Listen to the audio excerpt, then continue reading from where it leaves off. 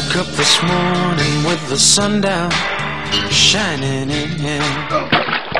Where's the money, Lebowski? Where's the f***ing money, head? It's down there somewhere. Let me take another look. I found my mind in a brown paper bag, but then 106 miles to Chicago. We got a full tank of gas, half a pack of cigarettes. It's dark, and we're wearing sunglasses. Hit it. Tripped on a cloud and fell 8 miles high. I tore my mind on a jagged sky. Okay, you guys aren't privy to all the new so, that's what you pay me for. I just dropped in to see what condition my condition.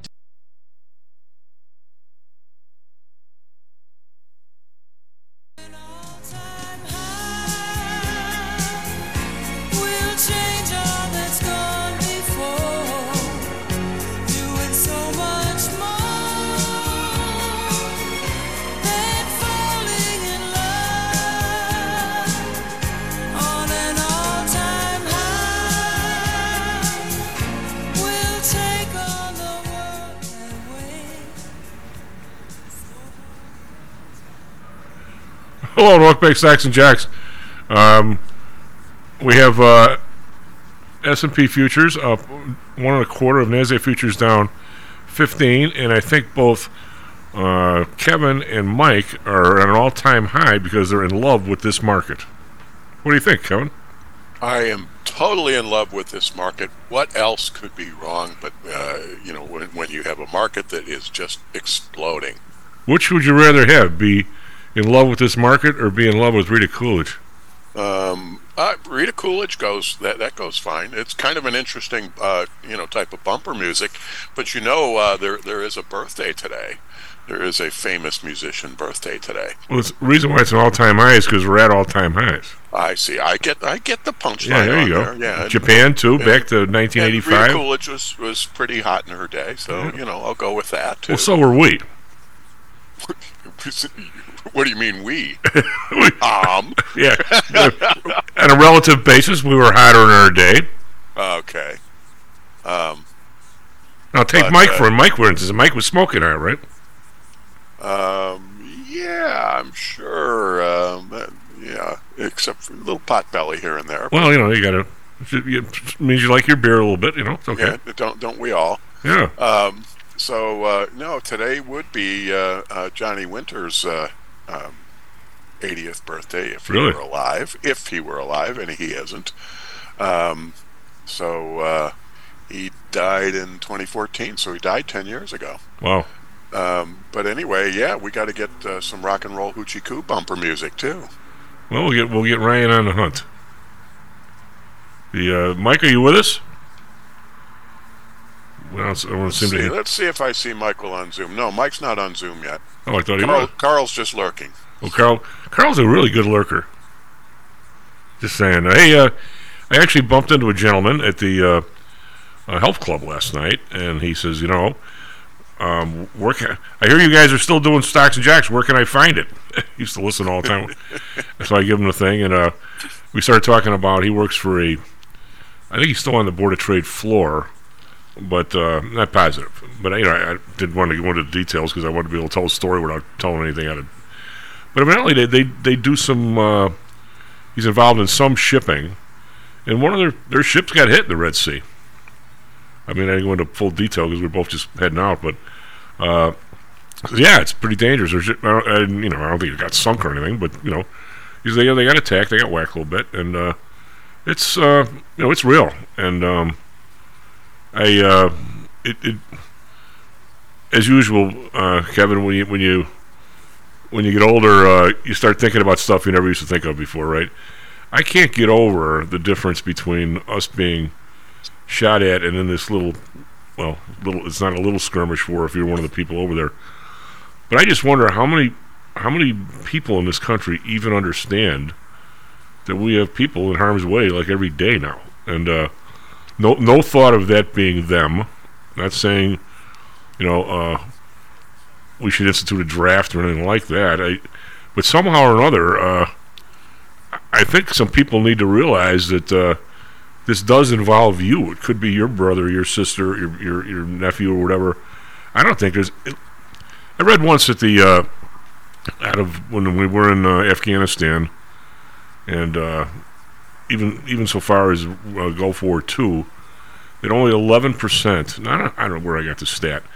Only 11% of the people that were essentially fighting were from the big cities. How can that even be? I mean, I've said a few times on the show that when I would visit my relatives in Columbus, and of course I'm the first guy up on Sunday morning, I grabbed a paper, and there's always some militia, whatever you want to call them, National Guard unit going back and forth to Afghanistan or to Iraq. We had the group a couple of weeks ago we talked about here in Illinois that left. I forget where they were. They were some kind of a mechanics group or something, but that's the first time I had heard of that in this area in 20 years. I mean, how is it that the big cities seeming like they're immune to this? I'm sure there's people. Well, there's different mindsets, different inclination to serve in the cities versus in the rural areas, and because we have a volunteer military, that's the way it's going to shake out. It just is, and I think for the most part, the people, at least over the years, I have no idea what the people who are running the military now think, but over the years they've been happy to have a volunteer force because it's easier for them to deal with the people they recruit, and it's easy for them to train and develop them because they already have them won over. So I think that's that comes into play. However, I would mention that how do I want to say it? Every time I see like a commercial for Wounded Warrior Project or something like that, I constantly, and it really gnaws at me when I see it. And look at how profoundly injured some of these people are. Oh, without a doubt. And I see what it's done to their lives, what it has done to their families. Because they'll have a lot of them with the families on there, and I think, what are we doing? What are we? How gung ho really should we be about getting involved in some of these things? And I think that puts it front and center in many ways, like what happened that turned the tide against public sentiment for the Vietnam War. Once we started seeing the daily video of what was happening, and I don't even think in those days, I don't even think it was the half of it. And so now they work really, really hard to control what messages and what video we get to see. But when you see some of that, and what we've done, it's one thing when somebody loses a life and the effect that has on somebody's family. But when you start to think of just the devastation of losing a leg, or of not being able to speak, or whatever the combination of factors are, I'm becoming such a pacifist in my old age. It's incredible. Well, I would love to be a pacifist, but I see what some of these other people in the world are doing, and I'm stunned in this day and age that this Putin, he could just as well be Hitler or Stalin. He doesn't care. The guy in North Korea doesn't care. Chinese don't seem to care. I mean, I don't know what it would take if we just stuck our head in the sand. And not suggesting that too. I'm not either. I'm just saying you have to punch back a bully. I know that has to happen, but we really need to be measured about it. And I still can't get over the glee of some of the U.S. politicians who think that what's going on in Ukraine is great because we get to achieve our objectives without an American life being lost. Oh yeah, let's let the Ukrainians lose their lives for us, for our objectives. It's just I've become so. It's such a cynical point of view, and it's not acknowledging just exactly how devastating that this whole thing in Ukraine has been for the people there. And I think we understand it, and I think you talk to Angelica once in a while, and what she hears and what she knows from her family, and it's the same thing. You can go, it's the same thing that we look at Israel and look at the devastation of the Hamas attacks there, and now looking at the devastation of the response. All of this stuff it really gets to a root level with individuals. So I know we have the geopolitical aspect of it. I know we have to punch back. We can't be pacifists, to a large extent. We just can't do that. But by the same token, I wish people would really have kind of that in-gut feeling of how serious this is. I don't understand how people don't. There's people that are gleeful about warfare somehow. Teddy Roosevelt. And I just think that's so cold and Teddy, was amoral. Like, who was like that? Teddy Roosevelt. He loved it. I mean, it was the idea that this was so grand. It was so. When I it was 20 years ago, 22 years ago, when I lived at 70 West Huron, I used to jag all the time on the lakefront. Kevin, there wasn't. I'd say every other. I used to go about 4.5 miles. Every other 4.5 mile jag, I would see at least one person jagging along with the metal leg. And you know what? Some of them were as fast as most people, and you could just tell they were trying to do the absolute. But the idea in warfare. Well, not many people are. Ryan's probably not familiar with the TV show MASH. It really started in Korea. A little bit in World War II, where you actually patched people up and they came back in bad shape, and they lived out a life. I mean, usually people just died on the battlefield, and basically you didn't have to mess with them. So but now it's the point where you put people back together, and or at least most of the person you put back together, and you try and live some sort of a normal life after that. And like you say, it's really tough. I don't. And I just think of I think of some of the reporting on this. I think of some of the attitudes on it, and it makes me think of the old Temptations song, "Ball of Confusion." Yeah. Where they hit that tagline at the end, and the band played on. Well, yeah. I mean, you see these people. I mean, I was watching the 60-minute thing, and I was pretty stunned. I mean, I guess a lot of the thing I don't like about 60 Minutes is. If they ever asked me to be on there, I'd have to say no unless they played the whole interview. I don't want them talking to me for a half hour to pick out the snippets they want. And I think I have a problem with them at that. But I don't know if they did that with this general. And I was absolutely stunned at the sophistication of the weapons that were coming at our ships. I thought it was just some suicide drones and some Scuds or something, but it's way beyond that. And I'm kind of surprised that. These guys, if one of those things gets through, they got a problem.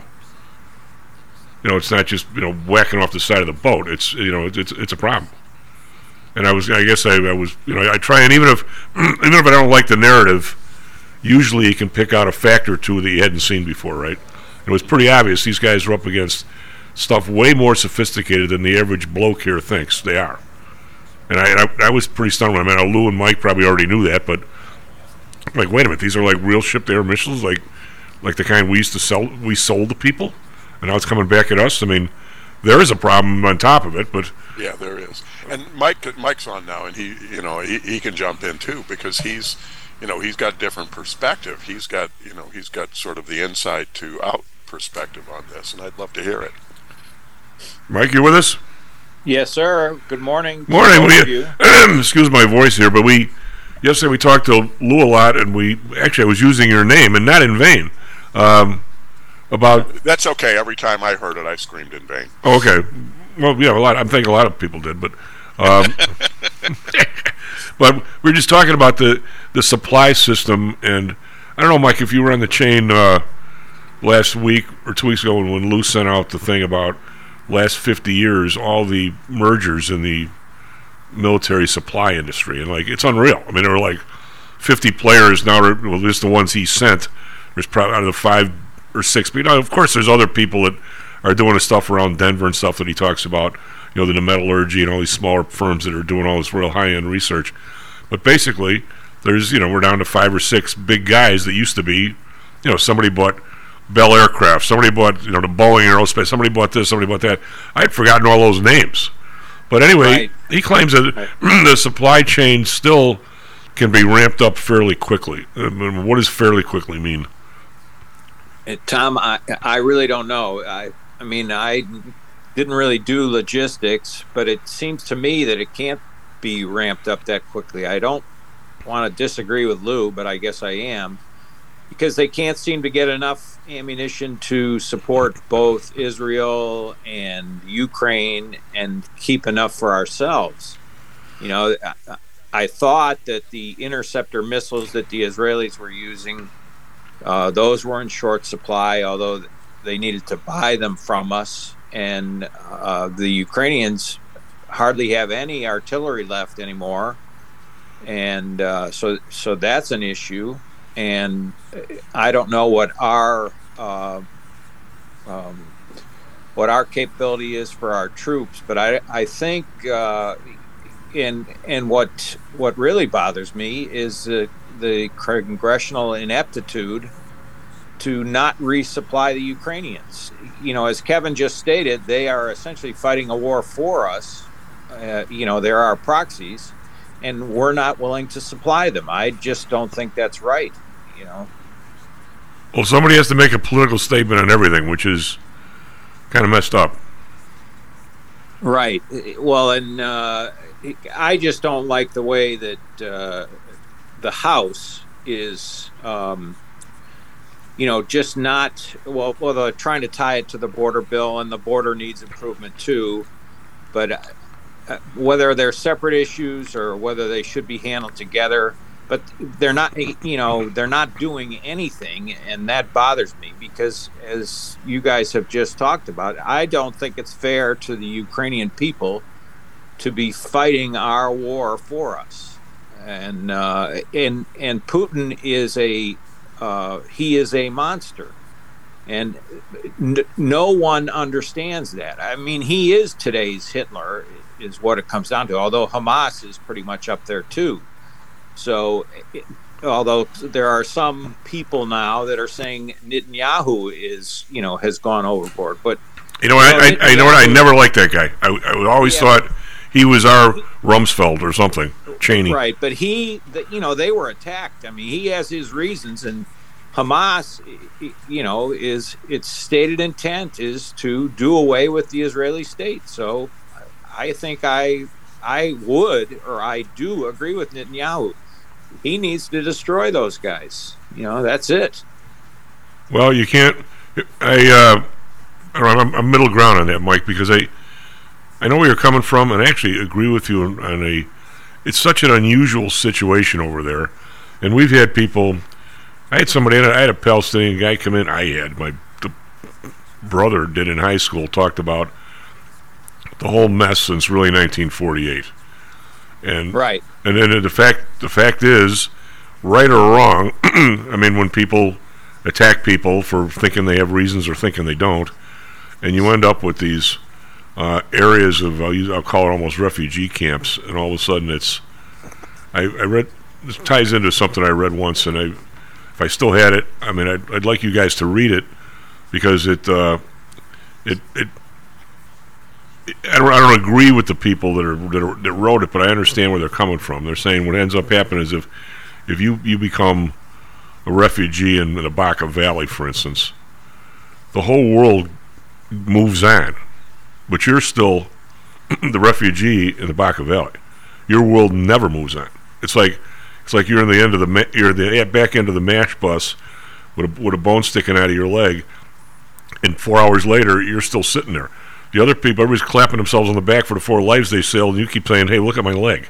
It never moves on for these people, and it goes on to where you have a generation or two of young males with an unemployment rate of 50%.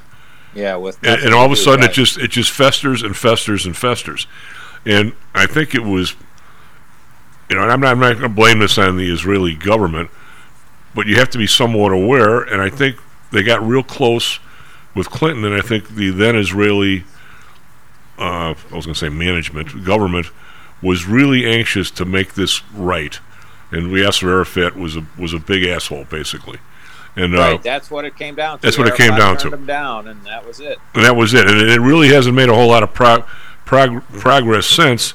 Yet the same males between 18 and 35 are still sitting there without a job, wondering what to do all day. And every time in history that's happened, it's been a problem, right? Right. Well, and the Palestinian leadership that's our age and maybe a little younger than us, I mean, they're just getting, they're fat cats. Yeah. Although not so much now, maybe, but I mean, they made a lot of money in the meantime. So, off of the UN and us and whoever else. So, unfortunately for the Palestinian people, their leadership has failed them. And, maybe the Israeli leadership has failed them too. Maybe Netanyahu has too, Well, why do you, it's a slight shift of gears, when the Russians, what was the name of their CIA? What do they call those guys? The KGB. KGB.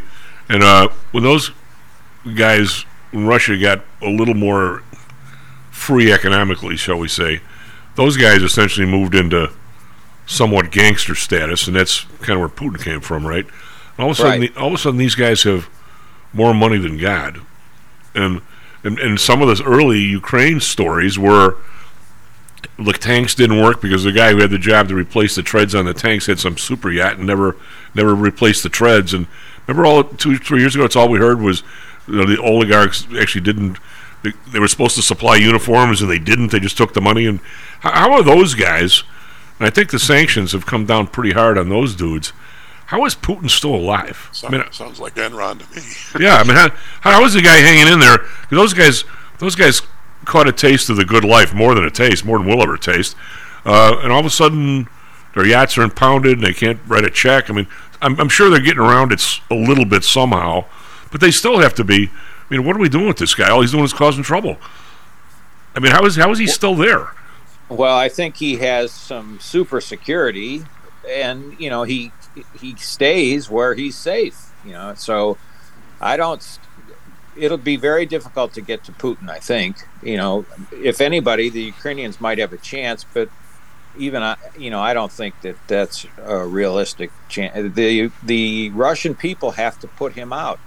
Now Navalny was making some inroads, and then Putin puts him in prison, and then he dies out in Siberia. So, it's not an easy task to go after Putin. That's how they got Stalin finally.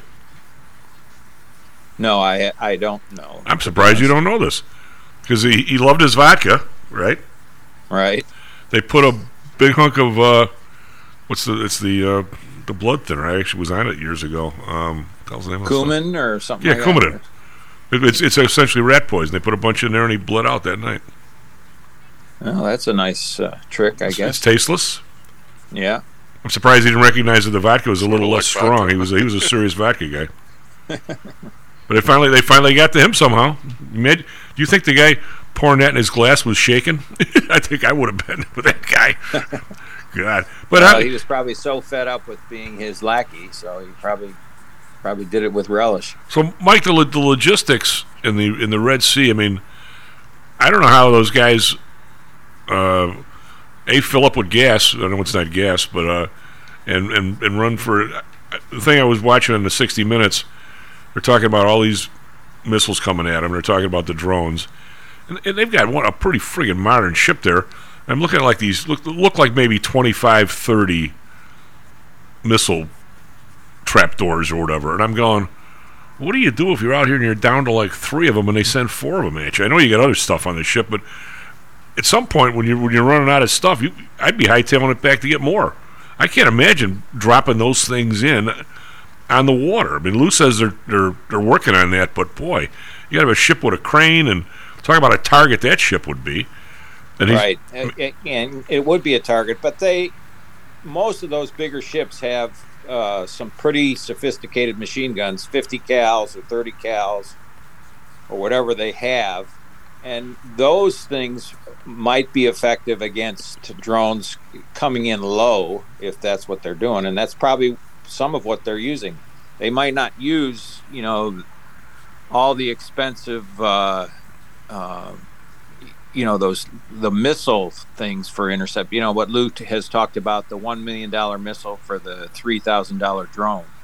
Maybe not all of them are doing that, but unfortunately, maybe they have to. So, now, are these ships? I've never been on a ship in a wartime situation, so I have really no idea. Do you think they load up some Marines on these ships, or just all regular sailors? Oh, they do have Marines on on some of the ships they have Marines, but that's usually on an aircraft carrier where they have plenty of room, or on a destroyer, and they're taking those guys, on their 6-month cruise. So that, they're an expeditionary force at that point. It seems like the logistics are just amazing. I mean, how, I know I was reading in, if you guys, maybe one of these days if I can get some, maybe I'll go to Better World Books and get some and send them around. I always thought this book, Freedom from Fear, was absolutely spectacular. And if you combine that with reading George Marshall, Soldier and Statesman, the idea of having logistics, to having your people with more bullets than the other guy, more hand grenades, more toilet paper, more food, more water, that you can actually keep, give your person the best chance. Logistics, I can't imagine what the logistics is like in the Red Sea. It's a half a world away, for God's sake. Right. Well, and that Schwarzkopf and President Bush, they didn't start that war against Hussein until we were adequately supplied, and there's a guy that made his reputation on all that, Pagonis, General Pagonis. He was an army general who he was a very efficient logistician. As a matter of fact, he ended up getting a job with Sears after he got out. But he was very good at the logistical system. So, well, to Kevin's point earlier about the people that are losing limbs and dying in the care on that, one of the lines I remember from George Marshall, you probably know from your military history, Mike, he was a genius at logistics and moving soldiers when he was younger. Right. Well, and that's, Patton was very demanding, but Patton also, he developed good logistic systems for his tanks too. He kept the fuel up front so that he could refuel his tanks. Well, one of the later stages of World War I, allegedly the day that turned the war, it was George Marshall's job. The American generals wanted no part of the French. Oh, here's another million guys we can send at machine guns, right? American generals like the fodder. Yeah, right? We're not doing that. So what they elected to do one day, and you probably know this story, the front was the front, the trenches were miles long, and there was essentially a dirt road running behind. That was the road. So it was Marshall's job, where they wanted to fake a U.S. invasion in the center of the front in the morning, and in the same afternoon move the entire division. This was the first division or something. They wanted the same afternoon. They wanted to outflank the front with the American 1st Division. So you had to move the entire division, however many miles it was, on this road in basically 7 hours, loaded with ox carts and people hauling their grain and stuff. So Marshall somehow figured out how to do it. And he ended up getting, they attacked in the afternoon, outflanked. It was the biggest victories in the war. And essentially turned the tide, and surrender wasn't all that much long after that, I guess. Or it wasn't surrender, it was more like an armistice. But the big difference there, right, Mike? So they said to Marshall, aren't you ecstatic that we did this? I think the 1st Division got more like Medal of Honors that day than any other day, whatever. And he goes, his response was, how the hell can I be happy when 9 of my best friends are dead? Right, exactly. And it was just, and the guy he was talking to looked at him like he was from Mars. And how can you be happy when you just lost 80 of your best buddies? Not to mention all the other people that weren't your buddies. It's not a great day when that happens. No, anyway, it's not a great day. Anyway, we'll head off the break. Right. We'll be right back. S&P futures up 4, NASDAQ futures down 4. Yesterday was a huge up day. We'll talk about that as we do traffic. We'll talk about name, image, and likeness news from yesterday. Without a doubt. But did you get a contract? No, but I've got it's an interesting story, so we'll pick it up after commercial. When do the people who write and so forth and cover these games like you, when are you going to get name, image, and likeness? I don't do that side hustle anymore. All right, we'll be right back. Stocks and Jocks. How much confidence do you have that your investments will make you wealthy? Do you truly know the odds? Welcome to Luckbox, the control freak's guide to life, money, and probability. Luckbox shows you how to gauge the likelihood of success before you commit to an investment or any other decision. And Luckbox is free for 1 year at luckboxmagazine.com/jocks. Each new issue dives deep into the current investing climate, separates the signal from the noise with relevant trade ideas, and equips you with cutting-edge tactics you don't already know. Luckbox is the essential magazine for proactive investors who are hell-bent on pursuing life, luxury, and happiness through sports, fitness, travel, food, spirits, music, and a whole lot more. Smart investors don't bet on possibilities, they play the probabilities. Luckbox is $7.99 on newsstands, but you can subscribe for 10 free digital issues at luckboxmagazine.com/jocks. Don't rely on luck. Get Luckbox at luckboxmagazine.com/jocks. Is your business being challenged by the complexities surrounding healthcare reform or other matters related to human resources management? If so, then Cognos HR can help.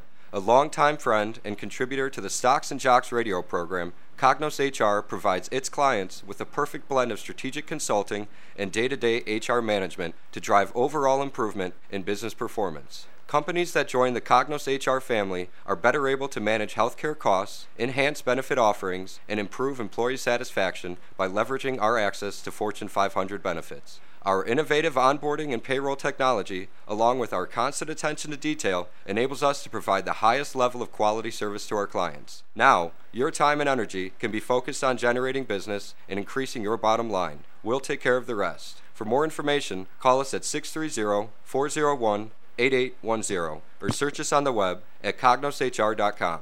Cognos HR, innovation in human resources. Licensed in Illinois and Arizona.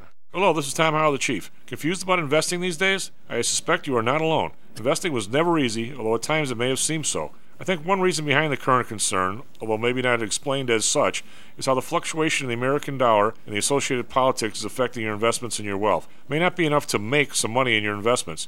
You may need now to make enough to exceed the amount that your leadership is depreciating the value of the dollars you've worked your whole life to accumulate. That same leadership has seen fit to maneuver risk-free interest rates to near zero. Providing positive risk-averse returns in a zero-interest and declining real wealth environment is by far the toughest assignment I've ever had in my years as a money manager. I'm sure that a lot of you have heard that one way to possibly deal with this problem is to invest in so-called hard currencies like silver and gold. The idea being that they will retain their relative value in the face of devaluation of paper currencies like the dollar. To be honest, I have never been a gold bug. I've always had faith that having enough dollars and a good investment strategy was good enough. Now I'm not so sure.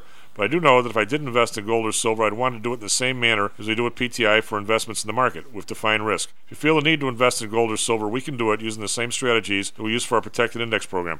No matter what you invest in, we feel that you need to know and control your risk. Find us at ptisecurities.com. That's ptisecurities.com. Stocks, jocks, Stocks and jocks. Stocks and jocks. You are out of control. Here, right now, right here, right now, right now.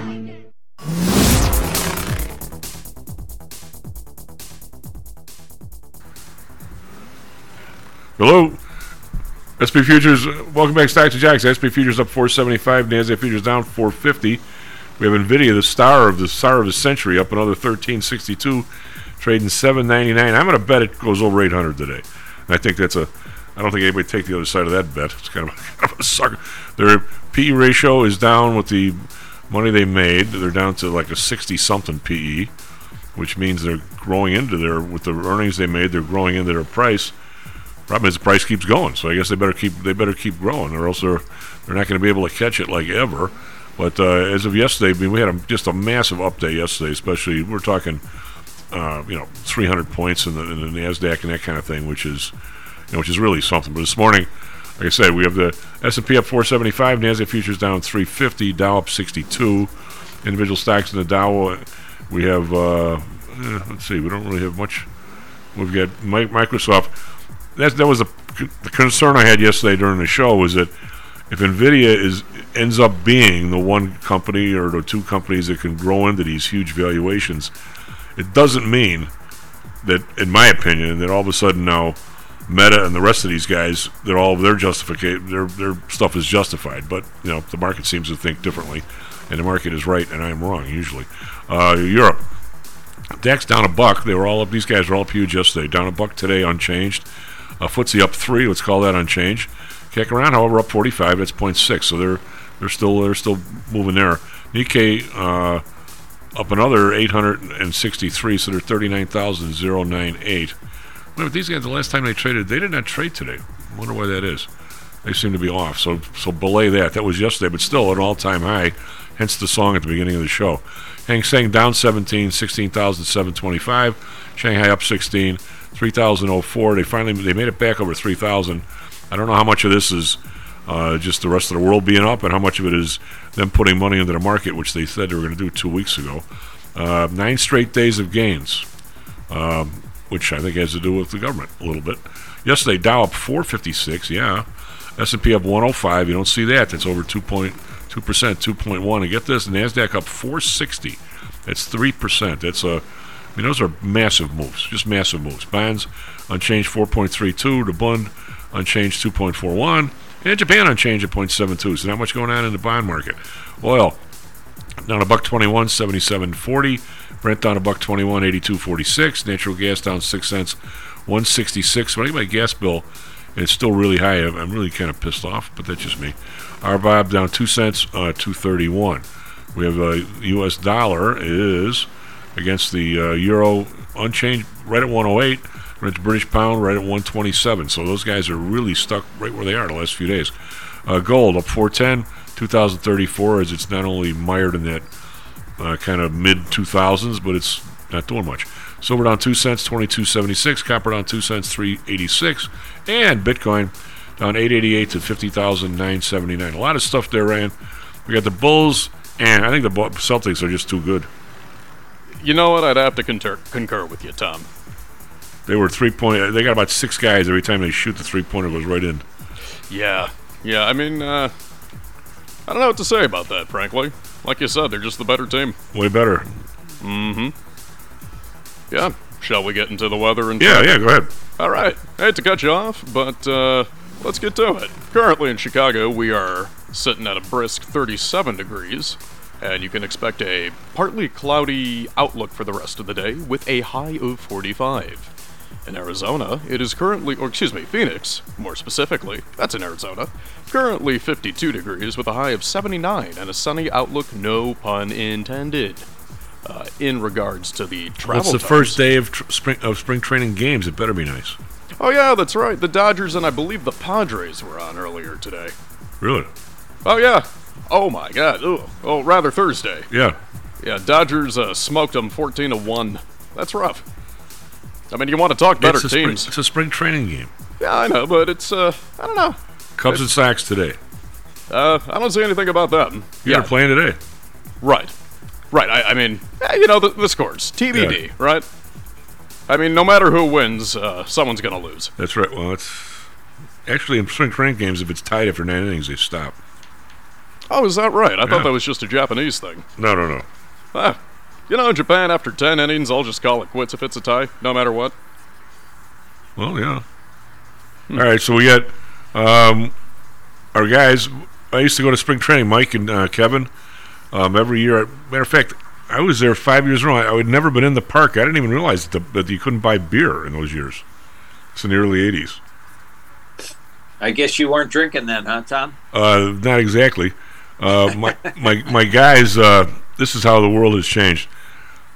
Back with spring training, before it became a thing where people would actually travel down there. I mean, some people did. I did.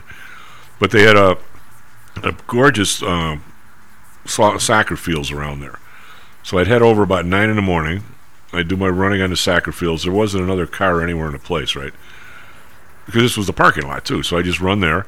Then down the block was Fitch Field, where all the minor leaguers are playing. So I'd go down there, and I'd sit there and, grab a cup of coffee and watch those guys for like an hour and a half. And, you and Kevin played a lot of ball. It's really fascinating to watch a full workout and how many people can be on the field at the same time doing all kinds of different stuff. So your shortstop, they're hitting. That's why those 2 circles are near the plate. You wonder what are those 2 circles for? Well, the guy on the left he hits ground balls to the infield. So the first baseman is behind a screen, so he can't get whacked with the ball. So is the third baseman. But the shortstop and the second baseman, they're fielding ground ball after ground ball, and there's like 6 guys there taking turns. The guy in the right box is hitting fly balls to the outfield. Then there's the batting cage, and the pitcher's behind a screen too. So he can't get hit with a batted ball. All this stuff's going on at the same time. And there's got to be 30 people out there. And this goes on all morning. And it's so funny when you'll see a bunch of guys, batting one after another, and the outfielders are all hanging out there BSing and catching balls. And all of a sudden some other guy moves in, and they all turn around and walk back 30 feet. All of a sudden the next guy hits, and all of a sudden the crack of the bat just sounds a lot different than the guys before him. And now everything's going to the warning track, or some are going over the fence. It's pretty fascinating. I mean, how many people are there all day long? Then I'd clean up, have a little breakfast, and go back and watch the Cubs. But my guys would rent a Winnebago back when that was, RV. And for like $1.50, they'd pull up right up to the wall in right field. So you essentially had a bleacher seat on top of the Winnebago. So we put the lawn chairs up there, and there was plenty of booze there. And one day, Steve Dahl did his show from the top of the Winnebago. So you listen to his show, and you hear the blender going on in the background because he had the blender up there. I never went in the park. Until one day I went in the park, and I went to get a beer, and I go, oh, there's no beer in the park. And I go, really? Anyway, but now that's all changed now that they're moved to the big new place, Sloan Field. The What park. city is it, Tom, that you used to go to? Well, the Cubs are in Mesa, but I'd go Was that close to Tucson then? No, they're all right. There was one team in Tucson. I think the Sox might have been Tucson Sox for a while. used to be down in Tucson. Yeah. They're not anymore. They're in Glendale now, I think. Yeah, and the Indians used to be in Tucson too, but that was a long time ago. But now everybody's within, especially since they have that, well, say new, but they didn't have that 101 in the early 80s. But now you can get to all these parks. I'd go to all the away games at night. I mean, I would go to 2 games a day. I'd watch the Cubs during the day, and then it was somebody at night. But there's Diablo Stadium, the Glendale, and now there's these. Well, there's like 3 or 4 spots, Kevin, where there's like 3 or 4 teams together. They're huge complexes. Oh yeah, the White Sox and the Dodgers share a facility, as an example. So there's a stadium where they play their games, but there's a whole complex of multiple fields. Yeah. And there's the Dodgers side of the complex, and there's the White Sox side of the complex. And there's like a smaller stadium there that you can do. When you have the split squad games and stuff. But somebody's. But when you're on the road, Mike, you're 10 miles away. Right. So there used to be a really nice stadium in downtown Phoenix. I don't think anybody's there anymore, are they, Kevin? Because I don't think they had all enough fields around there. The Giants are still in downtown Scottsdale, which is really crimped. Get a load of this. Imagine a difference in the world. My buddy Dr. J and I were down there doing some lectures for the SIBO. So I talk him into going to the Cubs are playing the Giants, and it's packed. So we get up there.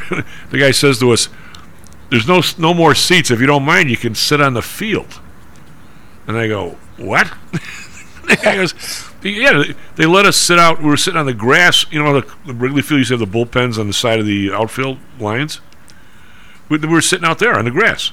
There was like 30 of us in the bullpen sitting on the field, really." In the grass, and I'm thinking, God, this. I'm surprised this flies. I mean, it would never fly today, right? So all of a sudden, this dude gets up and he says to Jen and me, "Hey, you 2 guys mind moving over? They want me to warm up." And I'm going, "Okay." the guy's winging the ball over our head, warming up to go into the 7th inning or something. It was fun, but I guess I'll never do that again. Sit on a field during a game, right? Yeah. So anyway, just at a quick glance, the A's are in Mesa. The Sloan Park, where the Cubs are, is not far from Mesa. Seattle's in Glendale, I think. Might still be considered, but if you go over to Glendale, that's where you find teams like the Brewers and let me see, Goodyear Ballpark is the Guardians and the Reds share. And you can go all the way west to Sunrise, and then you'll find the Royals and the Rangers. They're kind of scattered about, and But they're not more than 40 minutes by bus, 35. No, they're all nearby. It's all pretty easy. It looks like just about everybody's in the Phoenix area now. Hey, I want to go to just a little history on the whole name, image, and likeness thing with college players. Do you remember, Tom, how it started? Or Mike, do you remember how it started? It started with the blonde-haired guy. Was he Oklahoma or Oklahoma State that was on? Was it Madden where it was his likeness they used on the tape on the video? No, I thought it was with O'Bannon from USC. Yeah, it was the O'Bannon case. It was Ed O'Bannon.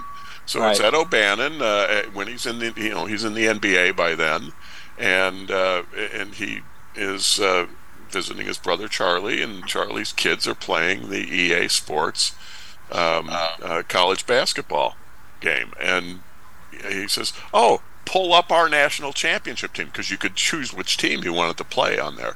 And all of a sudden he sees him, and he says, "They can't do that. They have to pay me to use me." So that started a series of lawsuits, class action, as things all unfolded. And ultimately EA went out of business over this. And that was 11 years ago that they stopped making the game. Well, yesterday they announced that they're back. Not only are they back, they're back with the EA Sports NCAA football video game, and they are offering every single player in the NCAA or past or present who is on one of their teams can have, if they opt in to use their name, image, and likeness, they can have $600 plus a copy of the game. Well, who was the bland left-handed quarterback that was on one of the football games, but like his biography, but it didn't have his face? He goes, "That's me." Was that a Madden game or was something like that? I don't know who it was. I have no idea, Tom. Because that was another one of the. I'm trying to remember who a blonde left-handed quarterback who was worth putting in a video. It was the guy was Oklahoma State or one of those places, and he's like they used his image, and they didn't use his name, but they obviously used his likeness. Then it wasn't his face, but it was pretty darn close. But when he saw it, he goes, "That's me." Anyway, there were. So this will be interesting to watch unfold, though, because $600 in the name, image, and likeness world is not much. On the other hand, there are 11,000 eligible players, so $600 times 11,000 is pretty good. Good amount of money.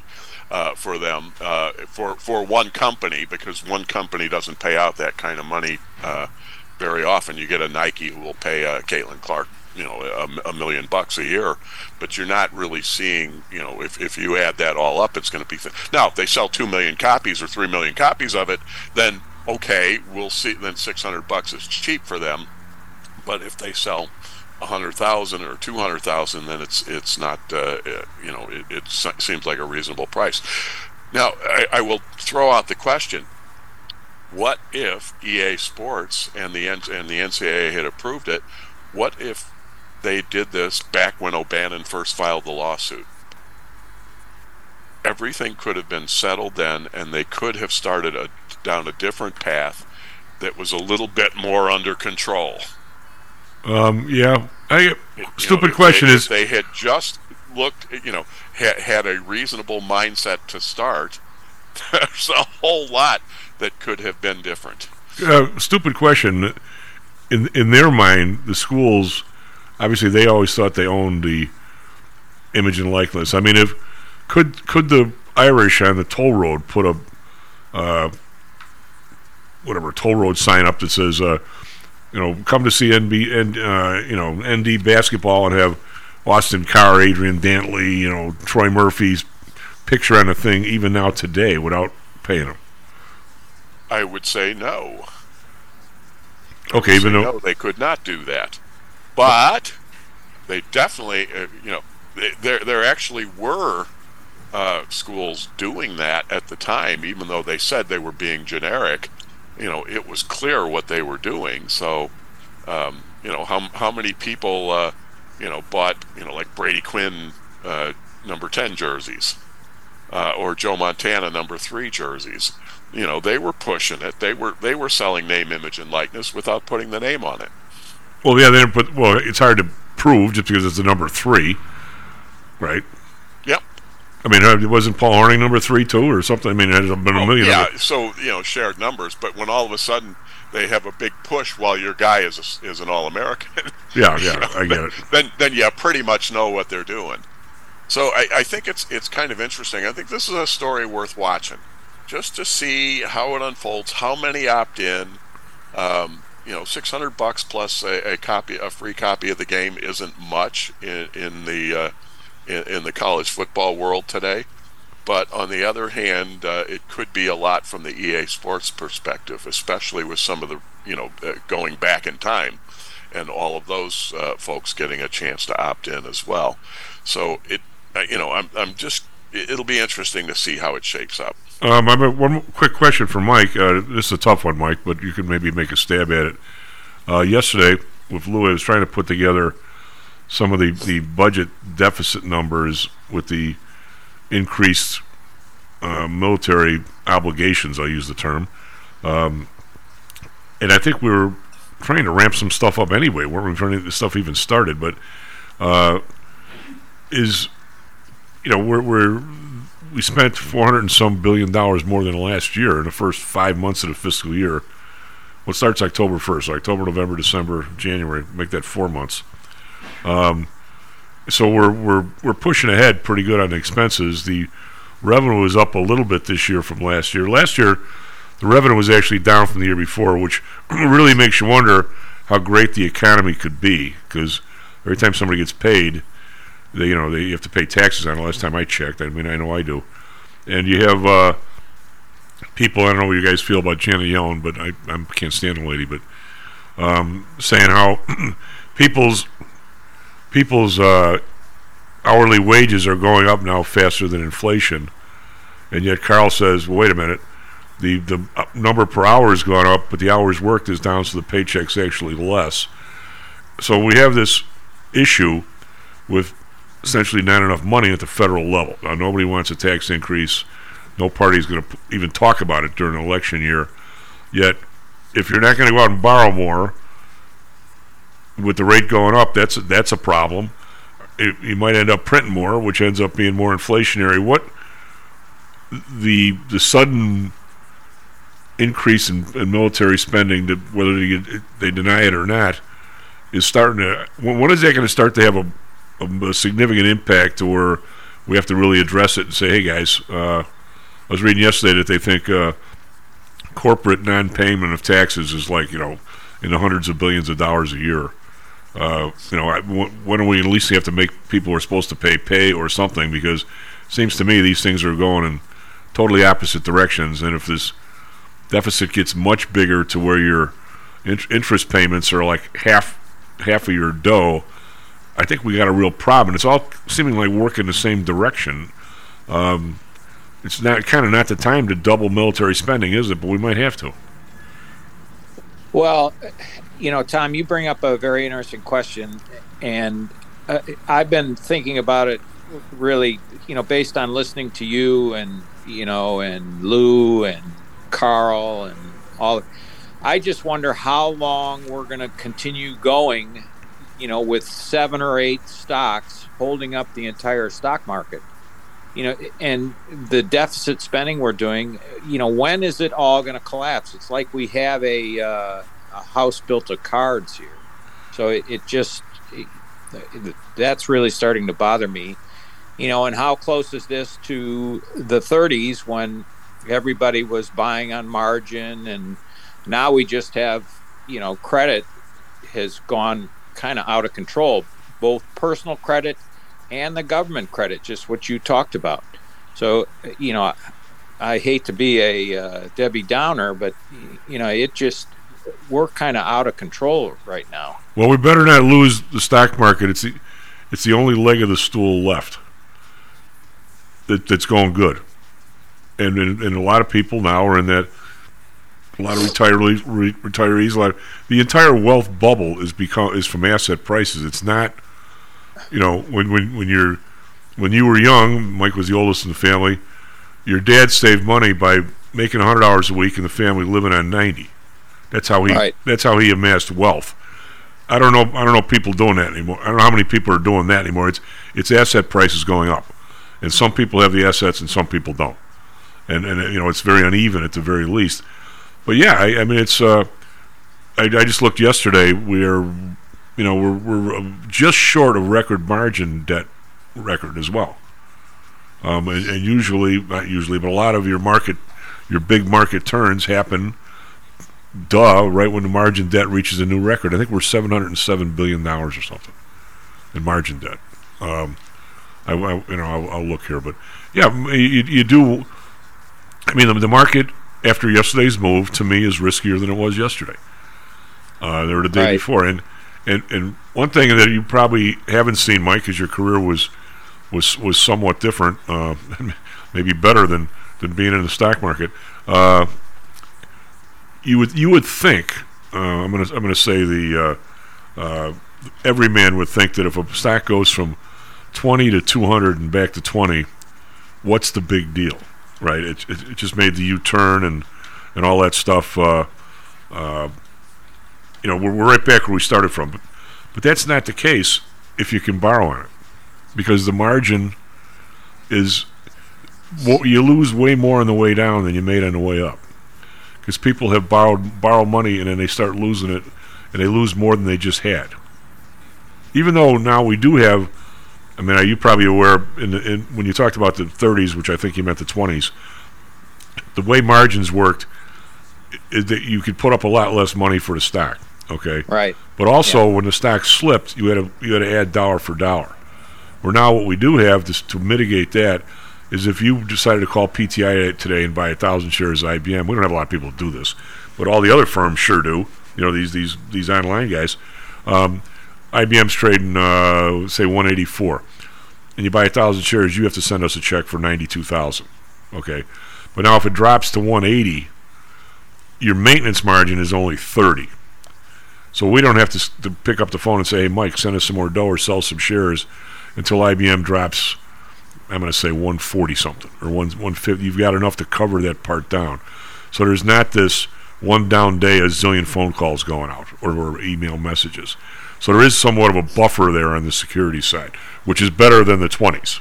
And when it happened in the 20s, it was dollar for dollar.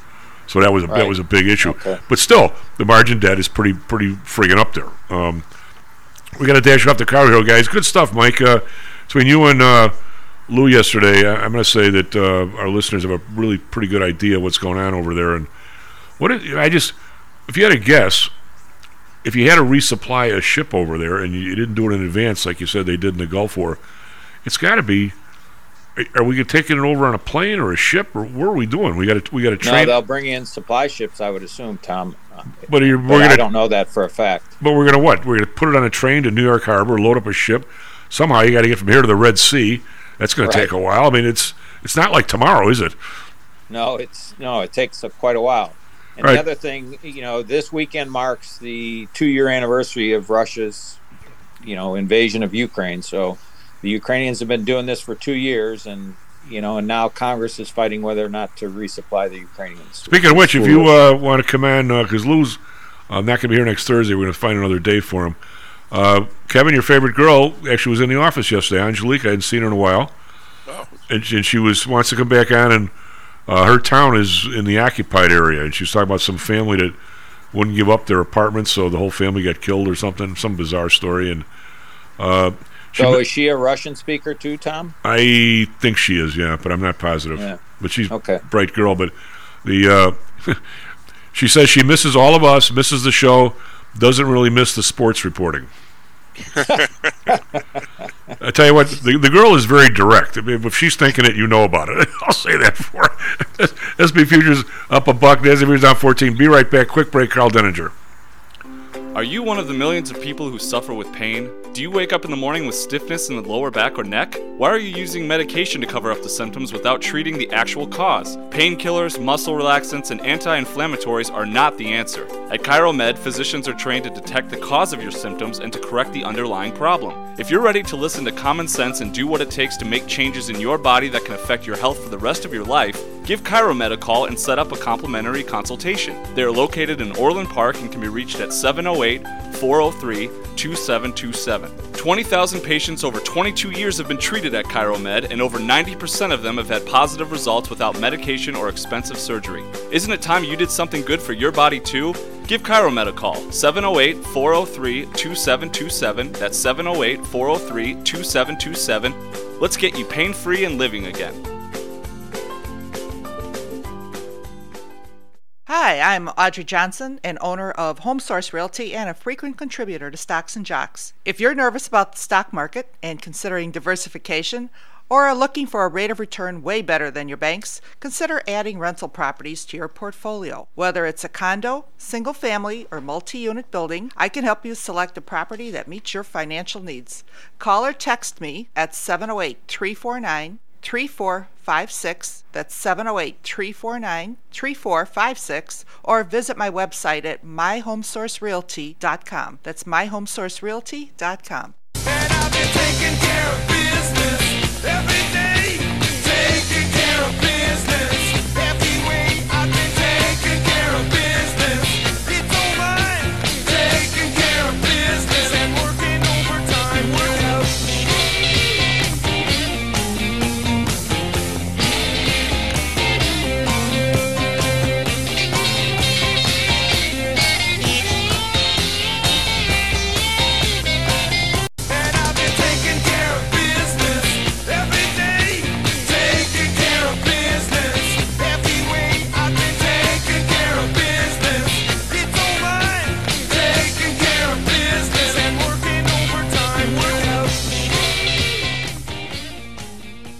Tomorrow ran on the board. SP futures up 3. NASDAQ futures down 8. Whatever you did, you just fixed it. Yeah. So whatever you did, you just fixed it, or else the board bleeped on again. Do we have Mr. Carl? Carl, how are you, buddy? Well, you know, I have to marvel at two things.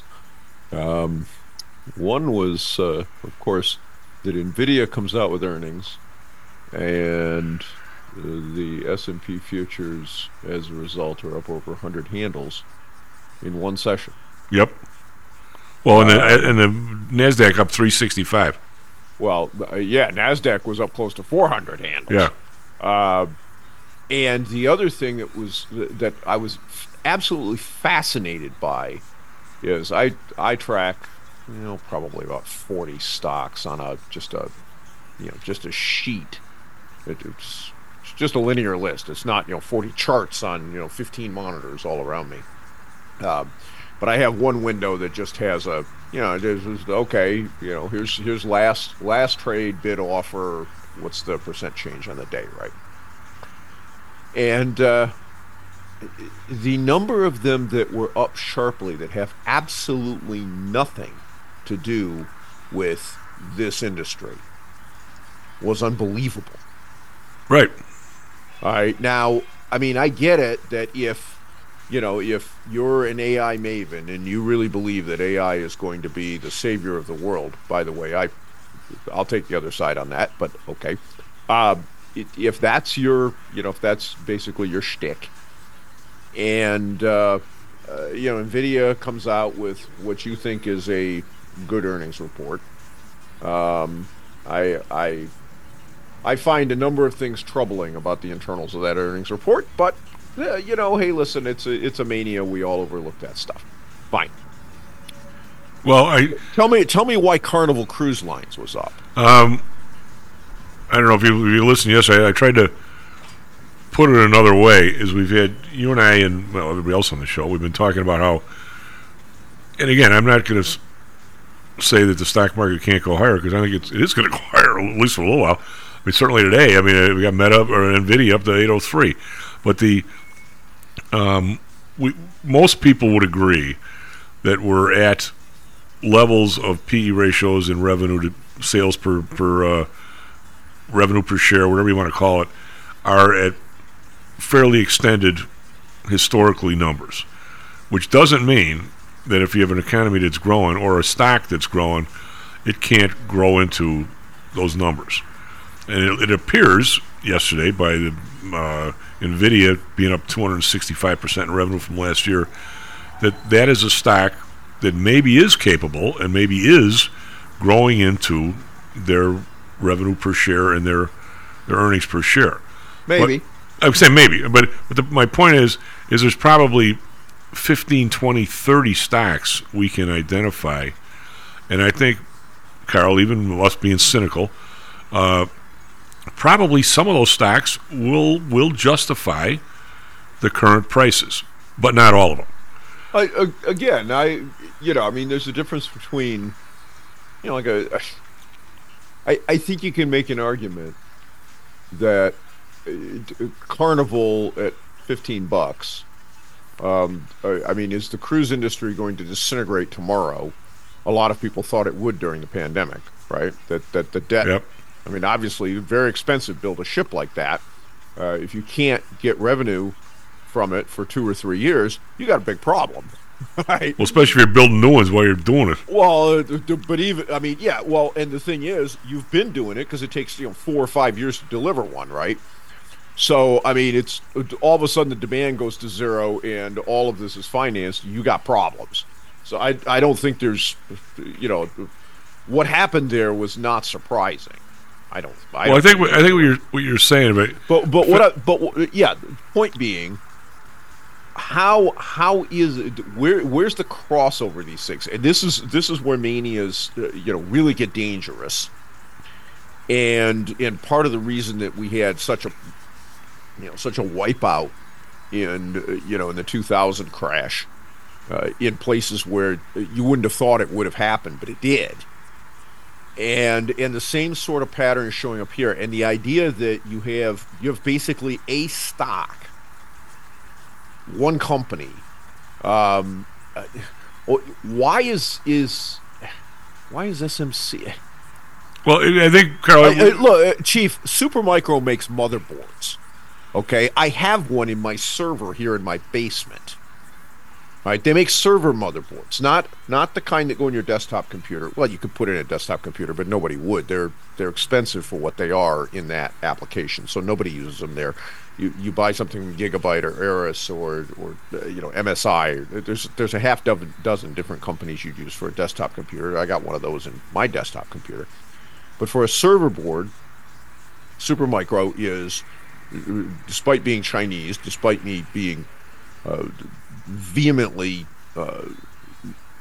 anti the takeover that the Chinese have done in a lot of these areas, and being very concerned about the possibility of things in the firmware that you know nothing about, right? Which are not going to be to your benefit. Despite all those facts, the fact remains that for the last 15 years, they've been the go-to for this. Why? Because they have in-band management and out-of-band management, and all of it works. And they've been extremely solid products.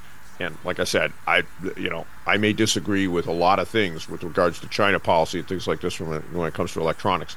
I have one in my basement, all right? And it's not because I like those guys, the geopolitical aspects of it. It's because they make the product that works, and I need a product that works. There you go. So, but what I saw yesterday was yeah. All right. Now, well, that's before that stock was up 30%, right? It was absolutely crazy. Well, they're behaving like a meme stock. Well, it started the day at 600 and closed at what, 970 or something? Yeah, these guys are behaving like the ape guys. Okay, yeah. This literally is no BS. This is, they're behaving like GameStop, all right? And this is a company that actually makes real products that are used by real people and real businesses and have racks full of them. It's a very reliable business, but good God. All right, so that's the first thing. The second thing, I have to push back on this because I just got done listening to an entire hour of it lurking in the background. This whole thing with Ukraine. Does anybody pay attention to the fact that we are now backing a country that has done something that is so anti-democratic that even the United States, in the throes of wars that possibly could have erased our country, which is the seriousness of what's going on over there right now, right? Didn't do. Well, I don't. Hey, do you know what? Before you have subjects, I put it another way yesterday. Is that people used the NVIDIA earnings yesterday as somewhat of a justification for extreme valuations, totally across the board, even in areas that had nothing to do with NVIDIA. Is that a fair way to say that? Yeah, and that's crazy. Yeah. Okay. I mean, regardless of whether you believe that NVIDIA will grow into this, by the way, I don't. And I there were some things that were... I didn't say I thought they were going. I said yesterday they made a pretty big stab with a 200% increase in revenue. Well, they did, but on the other hand, I want to know how much of that revenue is actually ever going to be collected, and you and I both know. Yeah, boy, you know what? I remember Washington Mutual paying dividends out of capitalized interest. I wrote a column on it in 2008 or 2007 in the first couple of months, when the first quarter earnings came out for them, and said this company is going to blow up if this does not stop. Carl, I remember Miniscribe. I remember. Yeah, I remember Miniscribe. I remember. You don't remember Pullman Freight when ITEL went out of business. All of a sudden, backlog just what backlog? They were the backlog.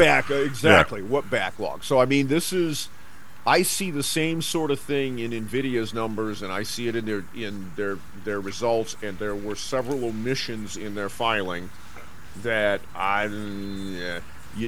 nobody ever hides good news. Okay, let's just let me leave that one on the table for you. But the Ukraine thing, all right.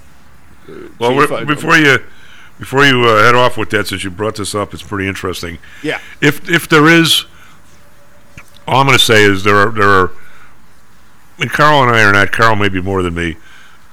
We're not in with the in crowd in the sense we're getting the call from the CFO like some people do. I mean, let's just put that on the table right now. Yep. If we ever got the call, we'd wonder how I got the call, and I better not believe him. I'd say, how did he get my number by mistake? But I don't have an ego about this. I know where I've been on. Remember one day, Carl, Dr. J, and I were doing on the score. We're doing a radio show. In those days, it was all about getting in on these IPOs, right? Because they were all to get in on one was really hard, and stock could go up 50% one day, and you get rid of it in the afternoon, and it was like easy money. So all of a sudden we're doing the show, and the phone keeps ringing. And Jan finally picks it. This is 5:30 in the morning. Jan picks up the phone, and we mute his mic, and he's talking to this guy about some IPO that's coming out like that morning. And all of a sudden, he was going to give Jan and me, because we're like his bosom buddies who barely knew the bleep, a chance to get into this IPO. And Jan goes, well, I'll call you right back. And on break, we're talking about it. I go, Jan, when have we ever gotten that phone call? He goes, right. Well, like never. If they got down to us, how far do you think we are down on the list? Yeah, how far down the list, right. So we told him no, the thing was an absolute clunker. It went out at like 20, finished the day at like 16 or something, which never happened. I mean, but yeah, I don't know what, in regards to, like you, Carl, I have misgivings about, clearly, my age group. I mean, we were Vietnam. Well, actually, the guy's a little older than me. The idea of having this surrogate war going on somewhere else and not here, and the bedfellows you end up with, and you wake up with a lot of fleas, right?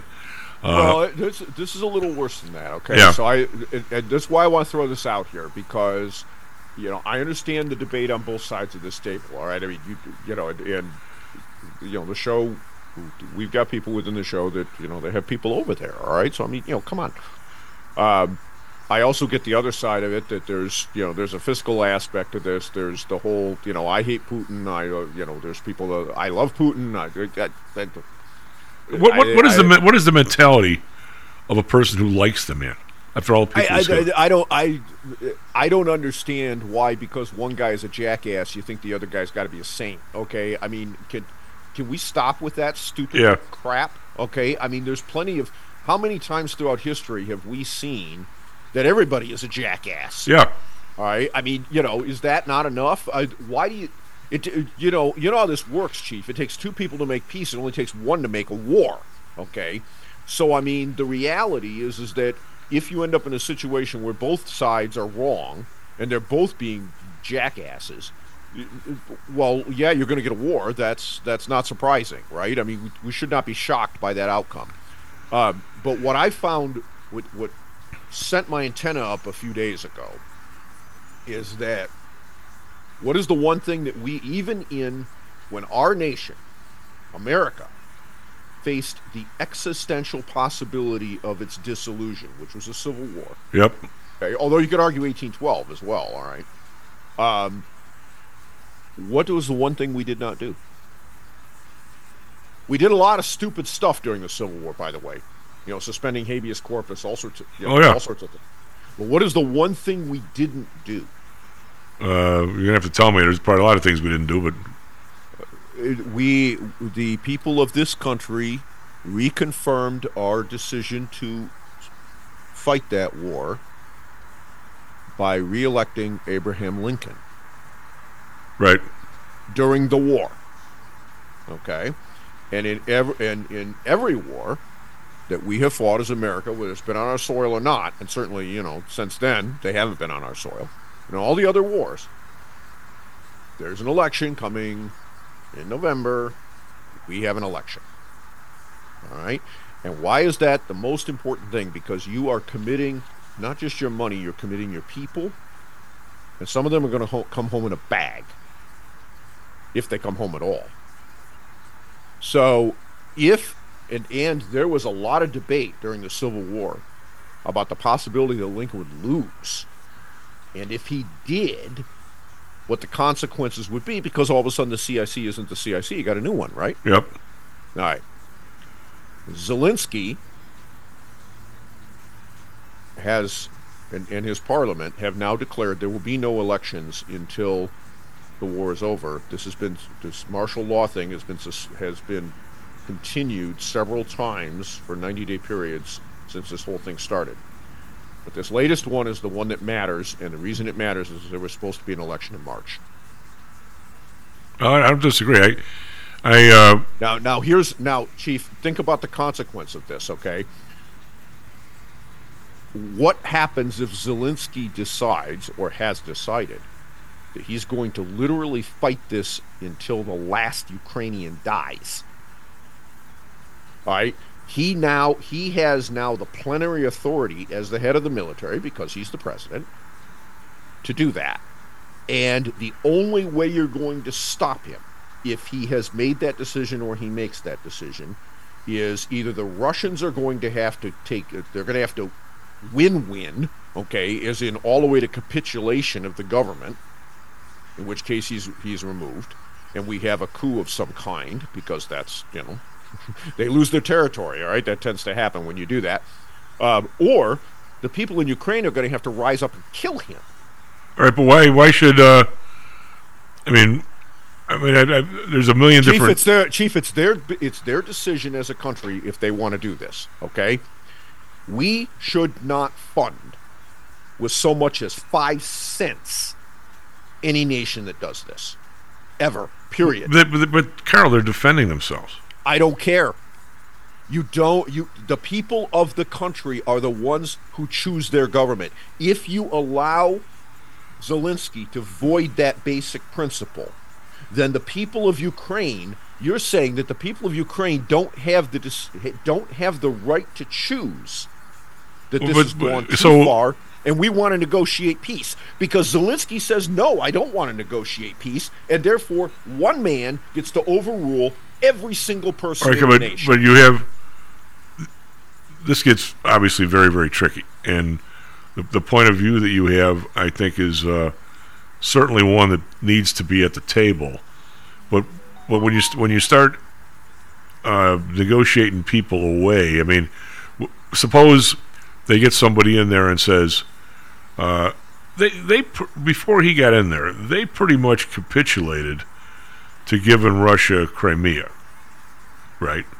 Okay, Chief. First off, Crimea has been Russian for... Okay, but, and secondly, we fomented a color revolution in Ukraine in 2014, which is not only a violation of the UN Charter, it violates international law, it's stood on the books for forever, which we claim to honor. Many other countries don't.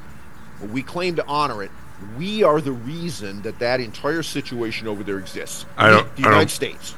I don't buy that, because... Well, you don't have to buy it. Victoria Nuland not only is on record with it, but on top of that, John McCain showed up over I understand. I'm not saying we should have done that. I'm going to say, Well, all right. Okay, but I'm going to say, Carl, if you dig into the detail, which you like to do, a big chunk of this country, we bought the Louisiana Purchase, correct? We bought it from France. Listen, we're all sinners. Let's all get before God, right? I mean, but the deal that the French made with the Spanish was they could never sell it, and then they did. So the Spanish king, wherever the hell they are over there now, could show up in the Senate and say, hey, I just reread this. They had no right to do it. We want it back. Well, okay. The whole idea that Russia, with a bunch of people, leaders that Putin doesn't care about or doesn't like, somehow gave up the Soviet Union because they imploded. They weren't conquered. They imploded.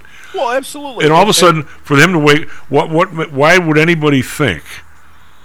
I mean, I think I'm not a big fan of Zelensky, but I sure as hell, if you put the two of them together, what makes anybody think that if the world just says, all right, you can have these people, this area, what makes you think he says, well, that was easy, now where's my next shot?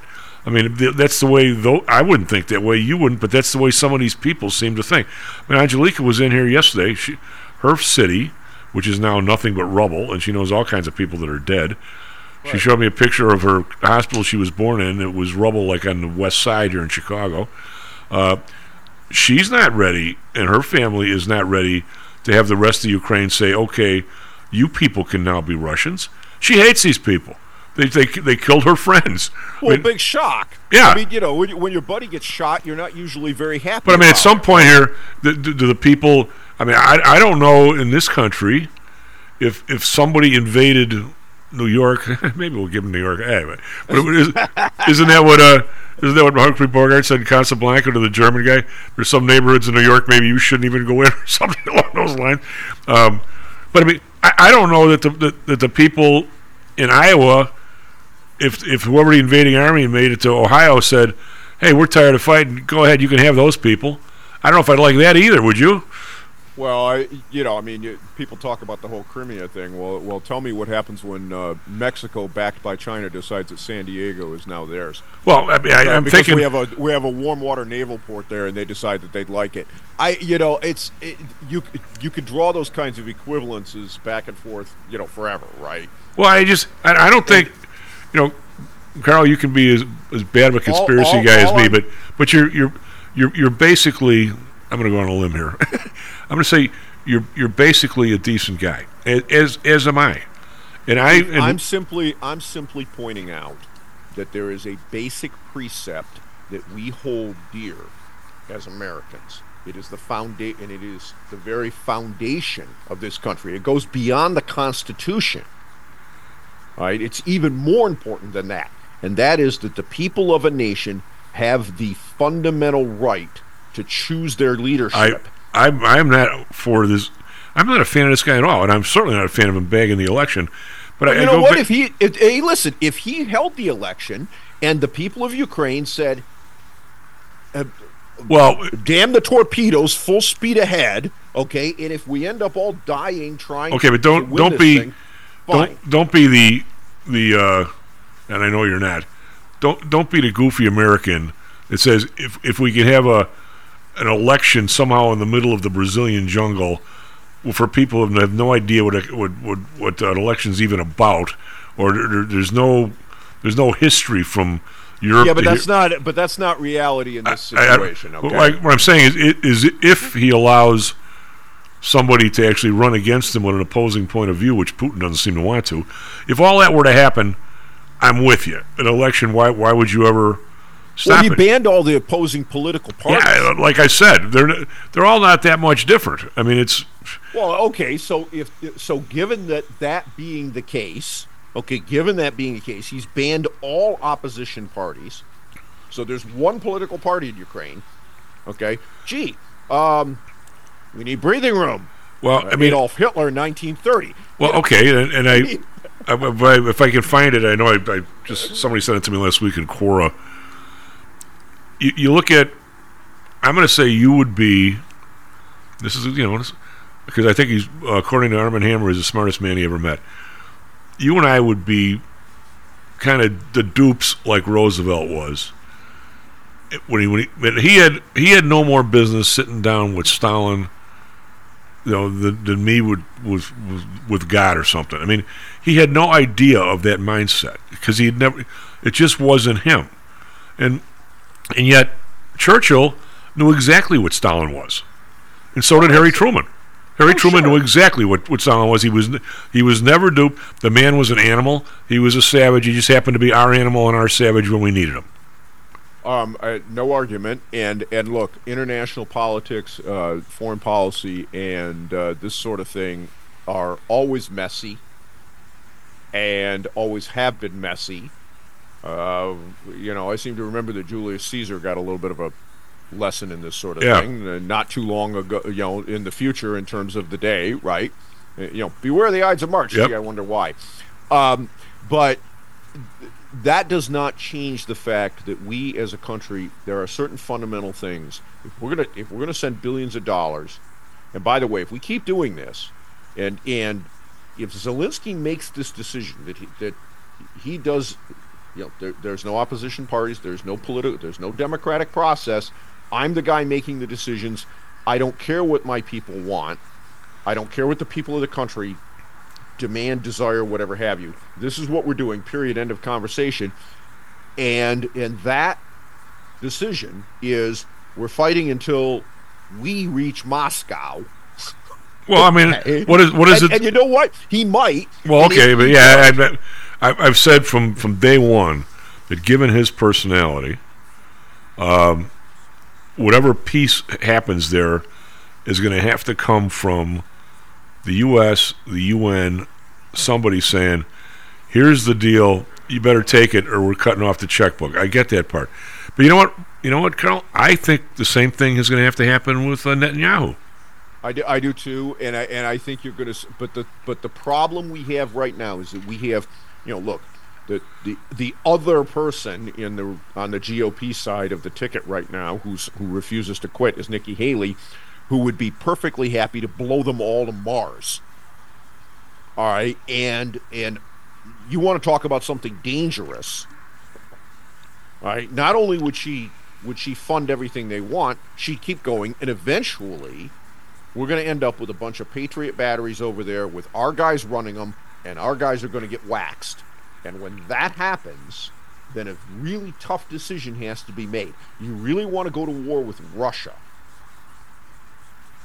Yep. Right? And oh, by the way, we've spent over 2 years thinking that we can bring Russia to her knees by sanctioning this and sanctioning that and cutting off this and cutting off that. And all we've done is cut off our own nose. Well, this has been going on.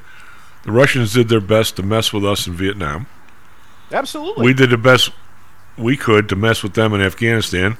And you know what? And then we thought that we were so much better than they were after they got their butts kicked and thrown out of there. We went over there and we got our ass kicked. Well, we ended up, what's his name?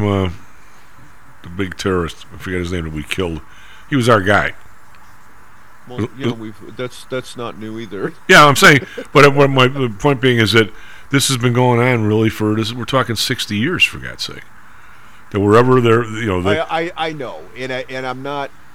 Look, all I'm pointing out is that anybody that thinks that we should have an open checkbook and an unlimited amount of supplies. I don't think we should have an open checkbook there or with Israel.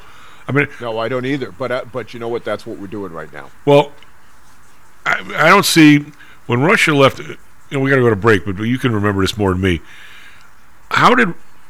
When Russia left Afghanistan, it was part of a regime change, but I don't remember who was in and who got out and how that transfer take place. Do you? Not off the top of my head. But let's go to break here. Maybe we can both remember. S&P futures up 8 and S&P futures up 20. I knew we wouldn't stay down. Be right back. Stocks and Jacks. Interested in promoting your business to a high-end audience comprised of entrepreneurs, traders, executives, and the everyday business person? Consider advertising on Stocks and Jocks. With a devout listenership covering the Chicago market along with a vast online presence, advertising on Stocks and Jocks may be just what it takes to put your business over the top. For more information, contact me, Matt Weber, at at matt@stocksandjocks.net. That's matt@stocksandjocks.net.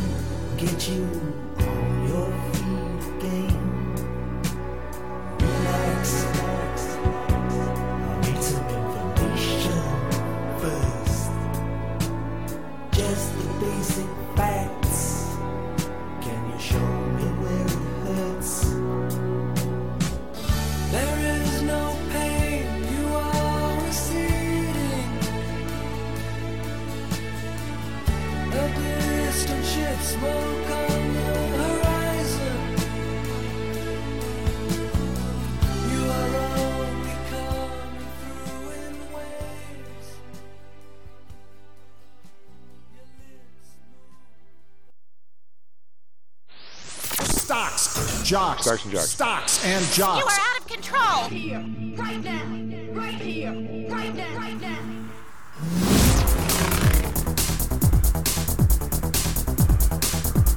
Blowing up back Stocks and Jocks. I'm Tomo. Ryan on the board. SP Futures up 9. NASDAQ Futures up 31. Yeah, can't sell this market. We know that. Even though Carl keeps talking bad about it, it's let's go. Let's buy it. Nvidia up another $18. 803. Why sell it? Only an idiot would sell it. It's like Bitcoin. You know, Ryan's a big Bitcoin investor. They'll never sell it. We got Microsoft up 252. Whatever. We're justifying everything. We have this SMCI that Carl says shouldn't have been up $300 yesterday. It's only down 28 today. Who knows? Maybe it's a buy. PANW. When it was down the other day, that's coming back the other way. I don't know. Buy the dip. Buy not even the dip. It appears. Working this end. I mean, I don't know if it's going to end good or not, but it is ending, at least this morning, at least so far. Now, we'll turn around and crash today. I will say this, Carl, before I go into if we did turn around today and went south, every goofball in the world will say how obvious yesterday was that it was a traditional blow-off top. Oh, of course. But by the way, today's not a particularly magical day from the standpoint of markets. Right. Anyway, SP Futures up 7, or Dow Futures up 50. Sorry. Over in Europe was very quiet earlier. Now they're getting the bull run. DAX up 24.1%. It was flat earlier. FTSE up 11.2%. CAC round up 55.7. CAC round's got a nice rally going. Asia, Japan not trading for some reason. Hang Seng down 17.1%. Shanghai up 16.5%, but snuck over 3,000 and 3,004. 9 days in a row they've been up since. Actually, it took a few days after the government said they were going to start supporting the market. Well, they have. Dow yesterday at 456 to the upside. S&P up 105. That is very rare. 5,087. Remember, like 2 weeks ago, we were wondering if we were going to get to 5,000. Well, we're through that like dinner through a goose. Nasdaq up 460, almost 3%. 16,041. Bonds unchanged 4.3. The blend down 3 basis points, 2.4. Japan unchanged 0.72. Oil down $1.48, 77.13. Brent down $1.44, 82.23. Natural gas down a dime, 1.62. So this largesse in money coming into the system seems to be heading right for the market and not really for the physical stuff.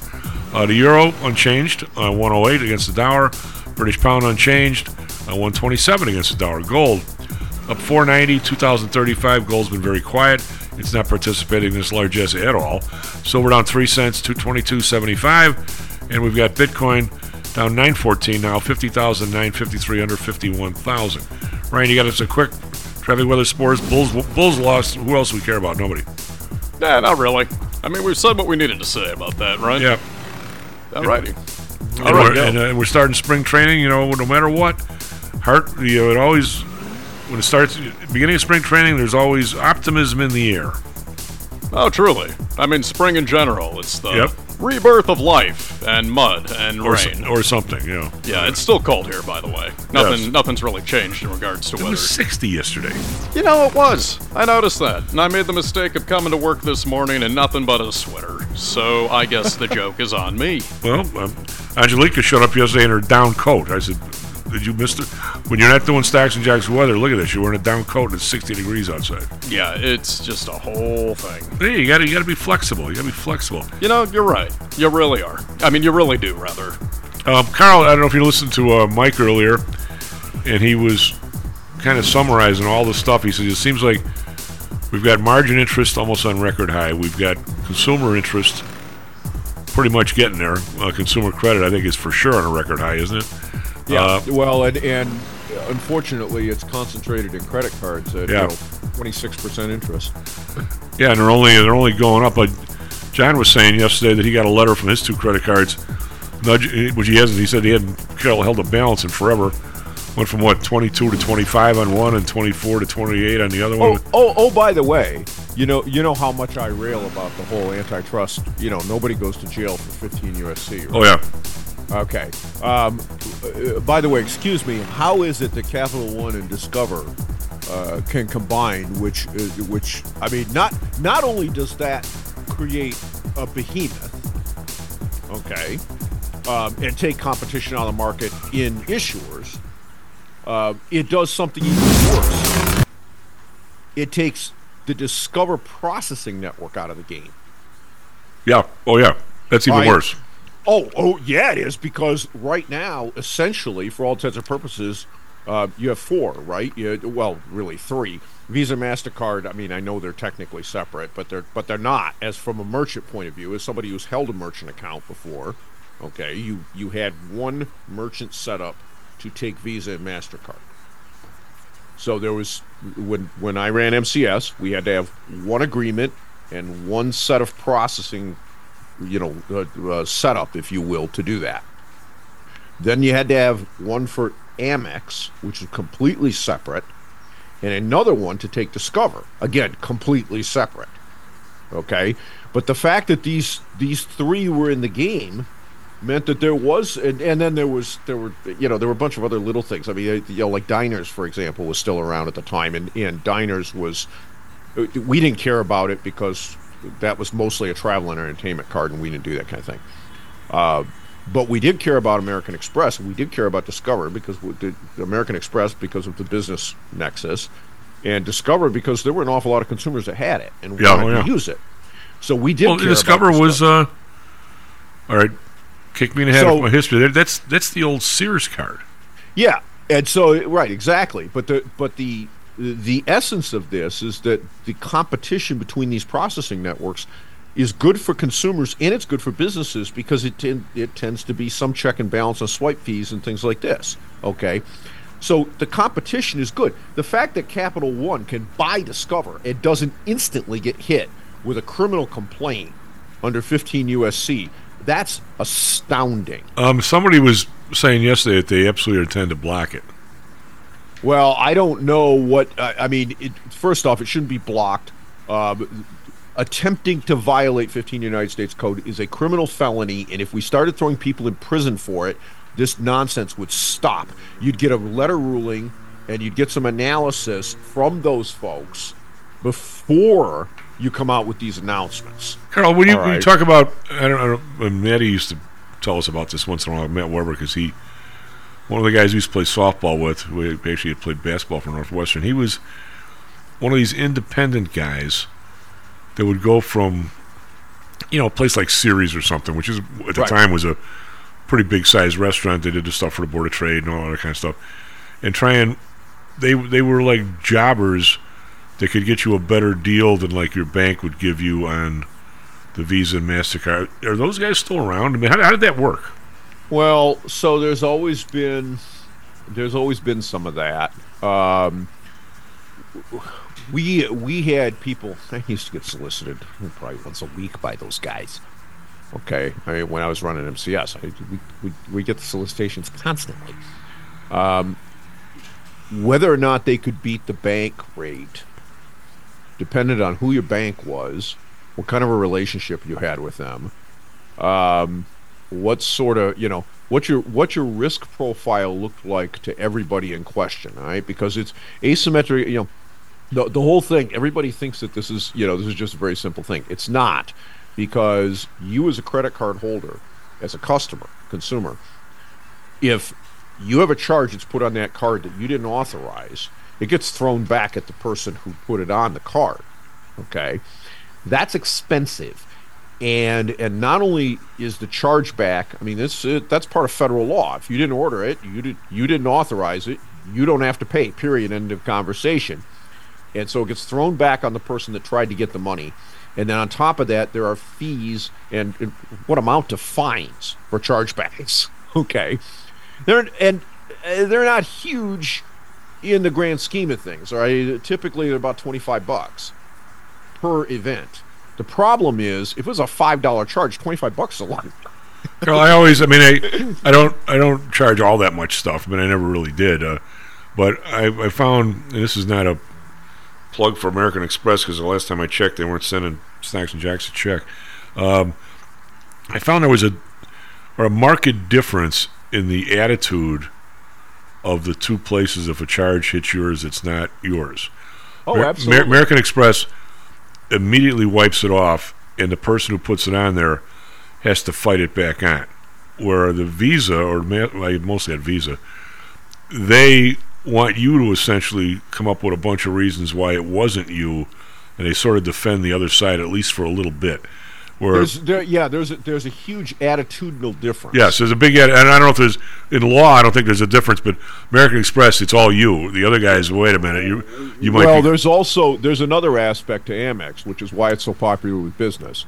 Hotels do overbook just like airlines. If a hotel walks you and takes the Amex card and does not provide equivalent and suitable alternative accommodations without being harassed, okay, in other words, if they just don't come out and fix it, they run the risk of American Express voiding their acceptance. And Amex is serious about that. Okay. So essentially, the bottom line is that don't happen if you booked the hotel room with an Amex card. Yeah. Okay. I had it happen exactly once. It took one phone call to American Express's customer service, and 10 seconds later, I had my room. So, I mean, there are reasons that these networks and these cards exist, and they're real, and it's not just they're pretty good on some of this stuff. One of the I've held both, but I've held both a Discover card and an American Express card for a very, very long time. I love my Discover card. Absolutely love it. And I'll tell you what, Capital One is known as a subprime issuer in the credit card space. Okay, they've always been known as that. They market to people with pretty crappy credit scores. They make a lot of money at it. So you know what? For them to combine may destroy what made Discover worthwhile. I think they, I don't know. I can be a sucker for a pretty face sometimes, but one of the Bass Pro Shops, right? There's one by Portage, and they were pushing their credit card. And actually, their credit card, if you actually were into buying that kind of stuff, I think you get like a 5% discount in the store for everything. And then if you buy anything at Bass, your interest rate's like 7%. So if you wouldn't have bought a Bass boat, it's like 7%, not 25%. But so they get this huge table of tchotchkes, right? Free gifts. So you're going to get 3 of these gifts, right? So they're pretty nice. So I got, I don't really know the credit card. So of course we get to the checkout, and there's this very attractive young lady. Well, I'm taking 10% off your bill, and by the way, you get this, you get a hat, you get all this other stuff. And I'm going, all right, Simon. Well, it turns out that's Capital One. Yeah. Well, those affinity cards are all run by somebody. Yeah. But so I, of course, get over to Audrey's friend's place in Portage, and One of them ended up with my mug, and the other one ended up with something else. So I ended up with no tchotchkes but the credit card, and a hat that really didn't fit. But they've been fine. I mean, if I'd have known it was Capital One, I probably would have said no. But now my Discover, and again, it's not a commercial for them. Every month for free, they check my stuff on the dark web and tell me if they found something, and they don't. Oh yeah, no, they do a lot of stuff that nobody else does for you. Well, they all do it. They just don't expose it to you. Right. Well, then I get my credit report every month, and then I get it. I mean, but they run that anyway for themselves. It's just that they're the ones that put it out there where you can see it easily because it costs them nothing. They're doing it to protect themselves. Obviously, they don't want you'd have a $20,000 line, and oh, by the way, just lost your job. Well, you're going to end up with these guys, especially if they get rid of Discover. You're going to find out that 20 years from now, if all of us are still blessing the earth, you're going to find there won't be any cash being used, and all their fees are a hell of a lot higher, and that they've been lobbying Congress for 20 years to make that happen. Yeah. Funny how that works, right?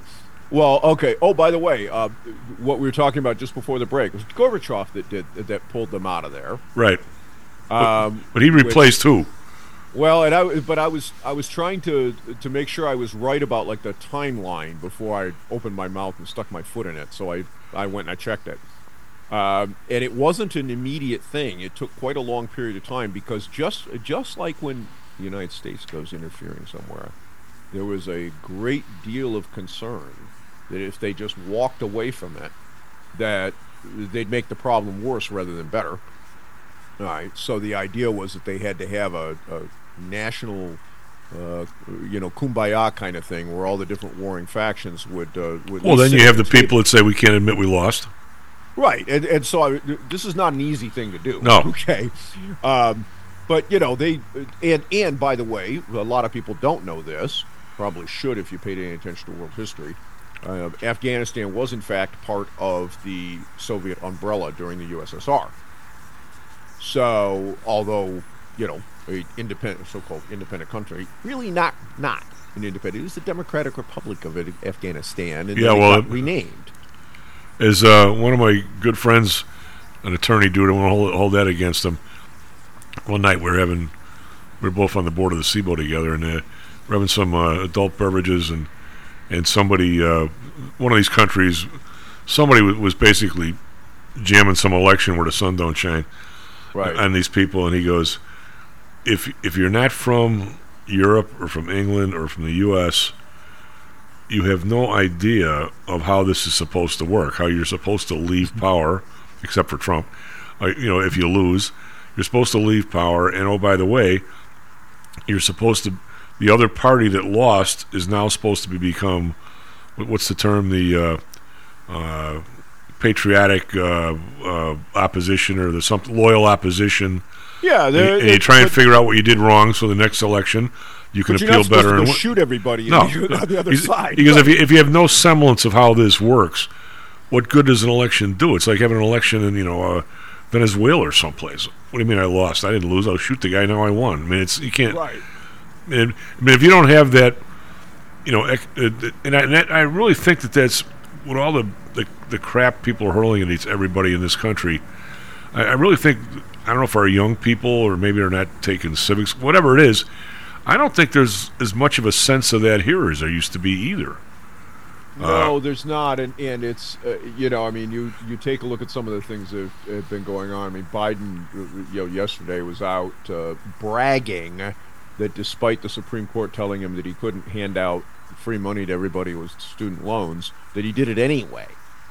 Is that all the way down that road of F your democratic institution? No, it's not all the way down the road, but boy, that is a step. Well, you've mentioned, curb. You haven't done it in 6 months, but every 6 months or so you mention the not one but two Supreme Court decisions regarding the insurance companies, and nobody pays attention to that either. Royal Drug in Maricopa County, which said that 15 U.S.C., which is a criminal felony statute, does not just involve fines. It's go to prison for 10 years. The Supreme Court, 40 years ago, issued two rulings. They were challenged twice, claiming that health care in general was exempt due to another law called McCarran-Ferguson. which is the reason, by the way, that all the car insurance companies can share the fact that you got 3 tickets. Okay, otherwise they couldn't do that because that would be considered monopolization. So that's the reason they can do that. And what the Supreme Court said is that price fixing, differential pricing based on what kind of insurance you have or whether you don't have any, is not the business of insurance. It's the business of monopolists. And oh, by the way, the Sherman and Clayton Act say you can't do that. You go to jail. Well, and yet this was 40 years ago, Chief, and there has not been legislation since then to exempt that industry. You know, baseball has an exemption, right? Well, kinda. No, they do. I know. Yeah, but it's by the way, so does OPEC. After the Arab oil embargo, Congress exempted oil companies from the anti-competition laws that otherwise would make the collusion that they have on pricing a felony.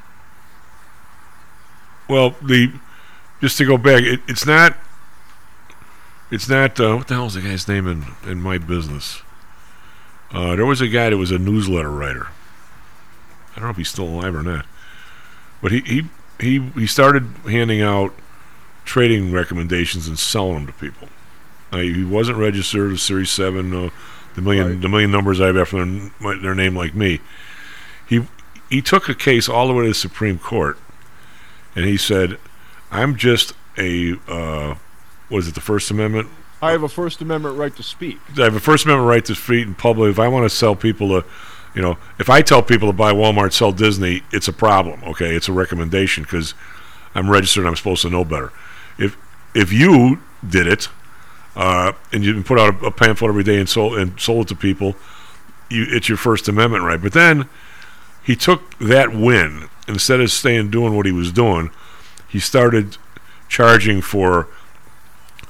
First it was the fax, when people even remember the fax. Then it was something else.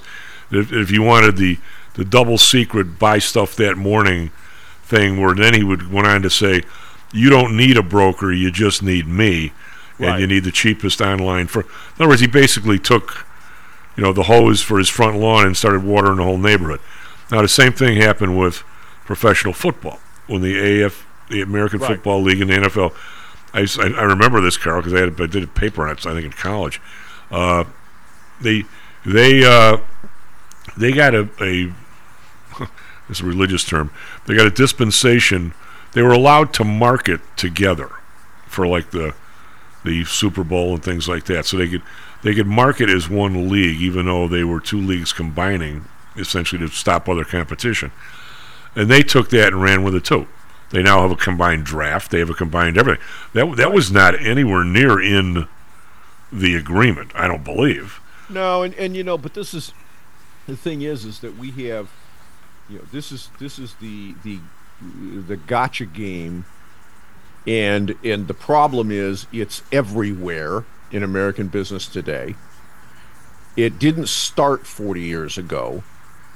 But it's certainly, we took something that was 3.5–4% of the American economy in GDP, which is, was healthcare, right? It is now a 20% behemoth and 1/3 of all federal spending. So we have allowed, by allowing this to go on, we have essentially all the inflation that everyone deals with, that we have dealt with over the last number of years. 25 at least. The deliberate understatement of of those numbers by the government is of course they don't want to admit what they've done, but essentially all of that, when you look at what's going on here, comes out of that one place. And so if you want to know where the problem is, it's in the local hospital, it's in the pharmaceutical companies, it's in your local physician, and it's in the people within our federal and state government. Well, it's in any kind of monopoly. It's in football. It's in baseball. That's right. But you know what? Football, as a percentage of what actually impacts your life, is pretty small.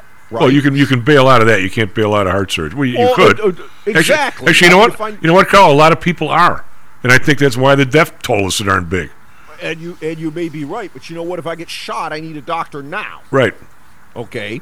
And so the thing is that there's we do not want to sit down and talk about this. We don't want to do anything about it. Neither political party will touch it. You can't vote your way out of this problem because there isn't a politician that, well, Trump, by the way, when he ran the first time, 2016, he had 3 planks in his presidential platform that would have largely neutered the medical industry monopolies. It wouldn't have fixed it completely, but it would have taken a serious knife to it.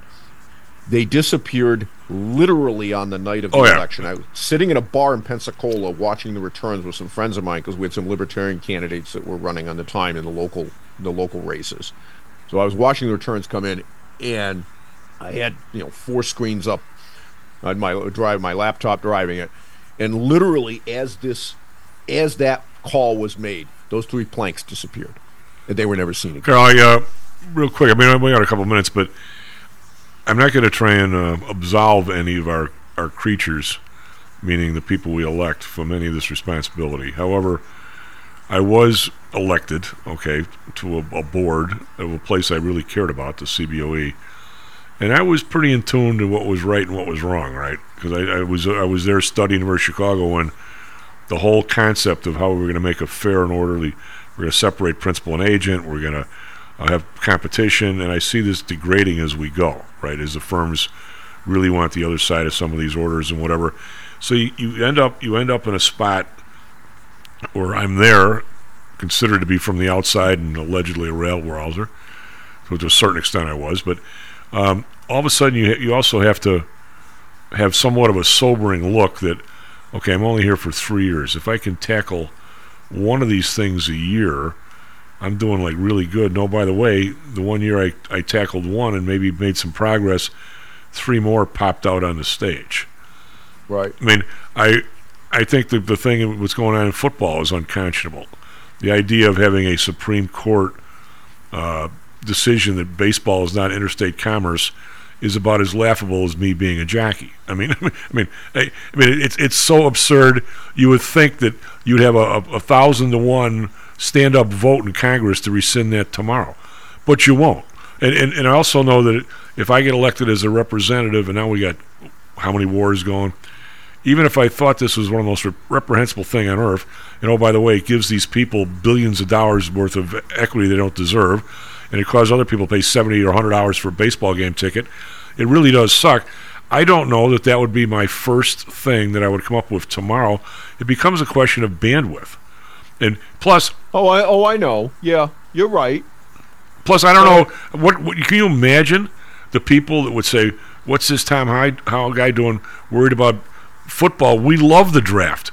We love having beers and watching the draft. We love writing articles about who people should draft. What's he trying to do to us by making this not a monopoly? Well, what about baseball? I like the Cubs. I don't want the Cubs to all of a sudden be in competition with somebody. I love it just the way it is. Well, okay, but you're not a player. You're not a person making X when you should be making Y. I mean, your kid is not being drafted to an accounting firm. Right. Yeah, but look how much money they make. What's the difference? I mean, can you imagine the fight just to get that anywhere near common sense?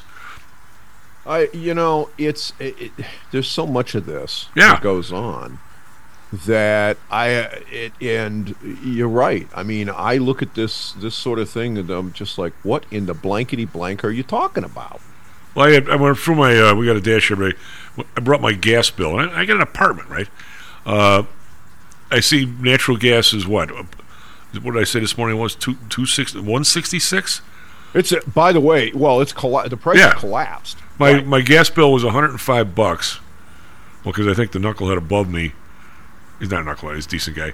I think he left town for a month and turned his heat way down, so I basically heated 2 apartments. But anyway, my bill is $105. You know what the gas portion of that was? Like $20. $28. Oh, well, there you go. Yeah, the funny thing is that mine, I have the ability to switch between heat pump and gas. So every month when I get the bill, I put the per therm cost in, and the computer recalculates where the switchover point is because it knows what the performance stats are for the other side, right? And it's below this temperature, it's cheaper to use the gas. Above this temperature, it's cheaper to use the power. Oh yeah. And we have in this area, if you don't have if you don't want to pay for the backup capability of having dual fuel and things like that, you're almost always better with a heat pump. And the reason is that our power is 10 cents a kilowatt hour, which is ridiculously cheap compared to many other parts of the country. And as a result, most of the time, the electricity wins. Well, my bro, we got a dasher. My brother really likes the idea of people. He doesn't have it, but but if he got another bigger house, he probably would have some kind of a solar collector. And I love having an argument. I don't love arguing. They make no sense. Well, but I'm saying whether you do or whether you don't, the electric company is ahead of you. If one day a year you have to tap into their stuff, they're going to charge you $100 a month for that capability. You're not going to gain anything. That's right. Because they're ahead of you, unfortunately. Because they're there every day in front of our politicians, and we're not. And they have a checkbook, and we don't. And there's also all sorts of problems with local generation and the fact that the power company is expected to provide the power whenever you want it. Unfortunately, the sun doesn't always shine, Right. and the wind does not always blow. So, SP futures up 11, NASDAQ futures up 35. Carl, we got you back on next Tuesday as well as Friday. And I'll talk to you then, if not before, buddy. All right, sounds good. Take care. Bye. Stocks and Jocks is brought to you by PTI Securities and Futures. Go to PTIsecurities.com. PTI Pro Direct. Trade for as low as a penny per share and $1 per option contract. Learn more at PTIProDirect.com. Nadex, offering an intuitive way to trade the financial markets. Visit nadex.com. HomeSource Realty. Call Audrey Johnson at 708-349-3456.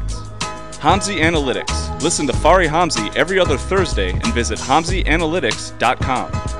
ChiroMed. Back or neck pain? Schedule a complimentary consultation by calling 708-403-2727. DAX Research. Tune in for David Andelman's technical analysis on Mondays and Thursdays and call 1-800-821-4968. Hello, this is Tom Howell, the Chief. Confused about investing these days? I suspect you are not alone. Investing was never easy, although at times it may have seemed so. I think one reason behind the current concern, although maybe not explained as such, is how the fluctuation in the American dollar and the associated politics is affecting your investments and your wealth. It may not be enough to make some money in your investments. You may need now to make enough to exceed the amount that your leadership is depreciating the value of the dollars you've worked your whole life to accumulate. That same leadership has seen fit to maneuver risk-free interest rates to near zero. Providing positive risk-averse returns in a zero-interest and declining real wealth environment is by far the toughest assignment I've ever had in my years as a money manager. I'm sure that a lot of you have heard that one way to possibly deal with this problem is to invest in so-called hard currencies like silver and gold. The idea being that they will retain their relative value in the face of devaluation of paper currencies like the dollar. To be honest, I have never been a gold bug. I've always had faith that having enough dollars and a good investment strategy was good enough. Now I'm not so sure. But I do know that if I did invest in gold or silver, I'd want to do it in the same manner as we do with PTI for investments in the market, with defined risk. If you feel the need to invest in gold or silver, we can do it using the same strategies that we use for our protected index program. No matter what you invest in, we feel that you need to know and control your risk. Find us at PTIsecurities.com. That's PTIsecurities.com. Stocks, jocks, Stocks and jocks. Stocks and jocks. You are out of control. Here, right now, right here, right now, right now.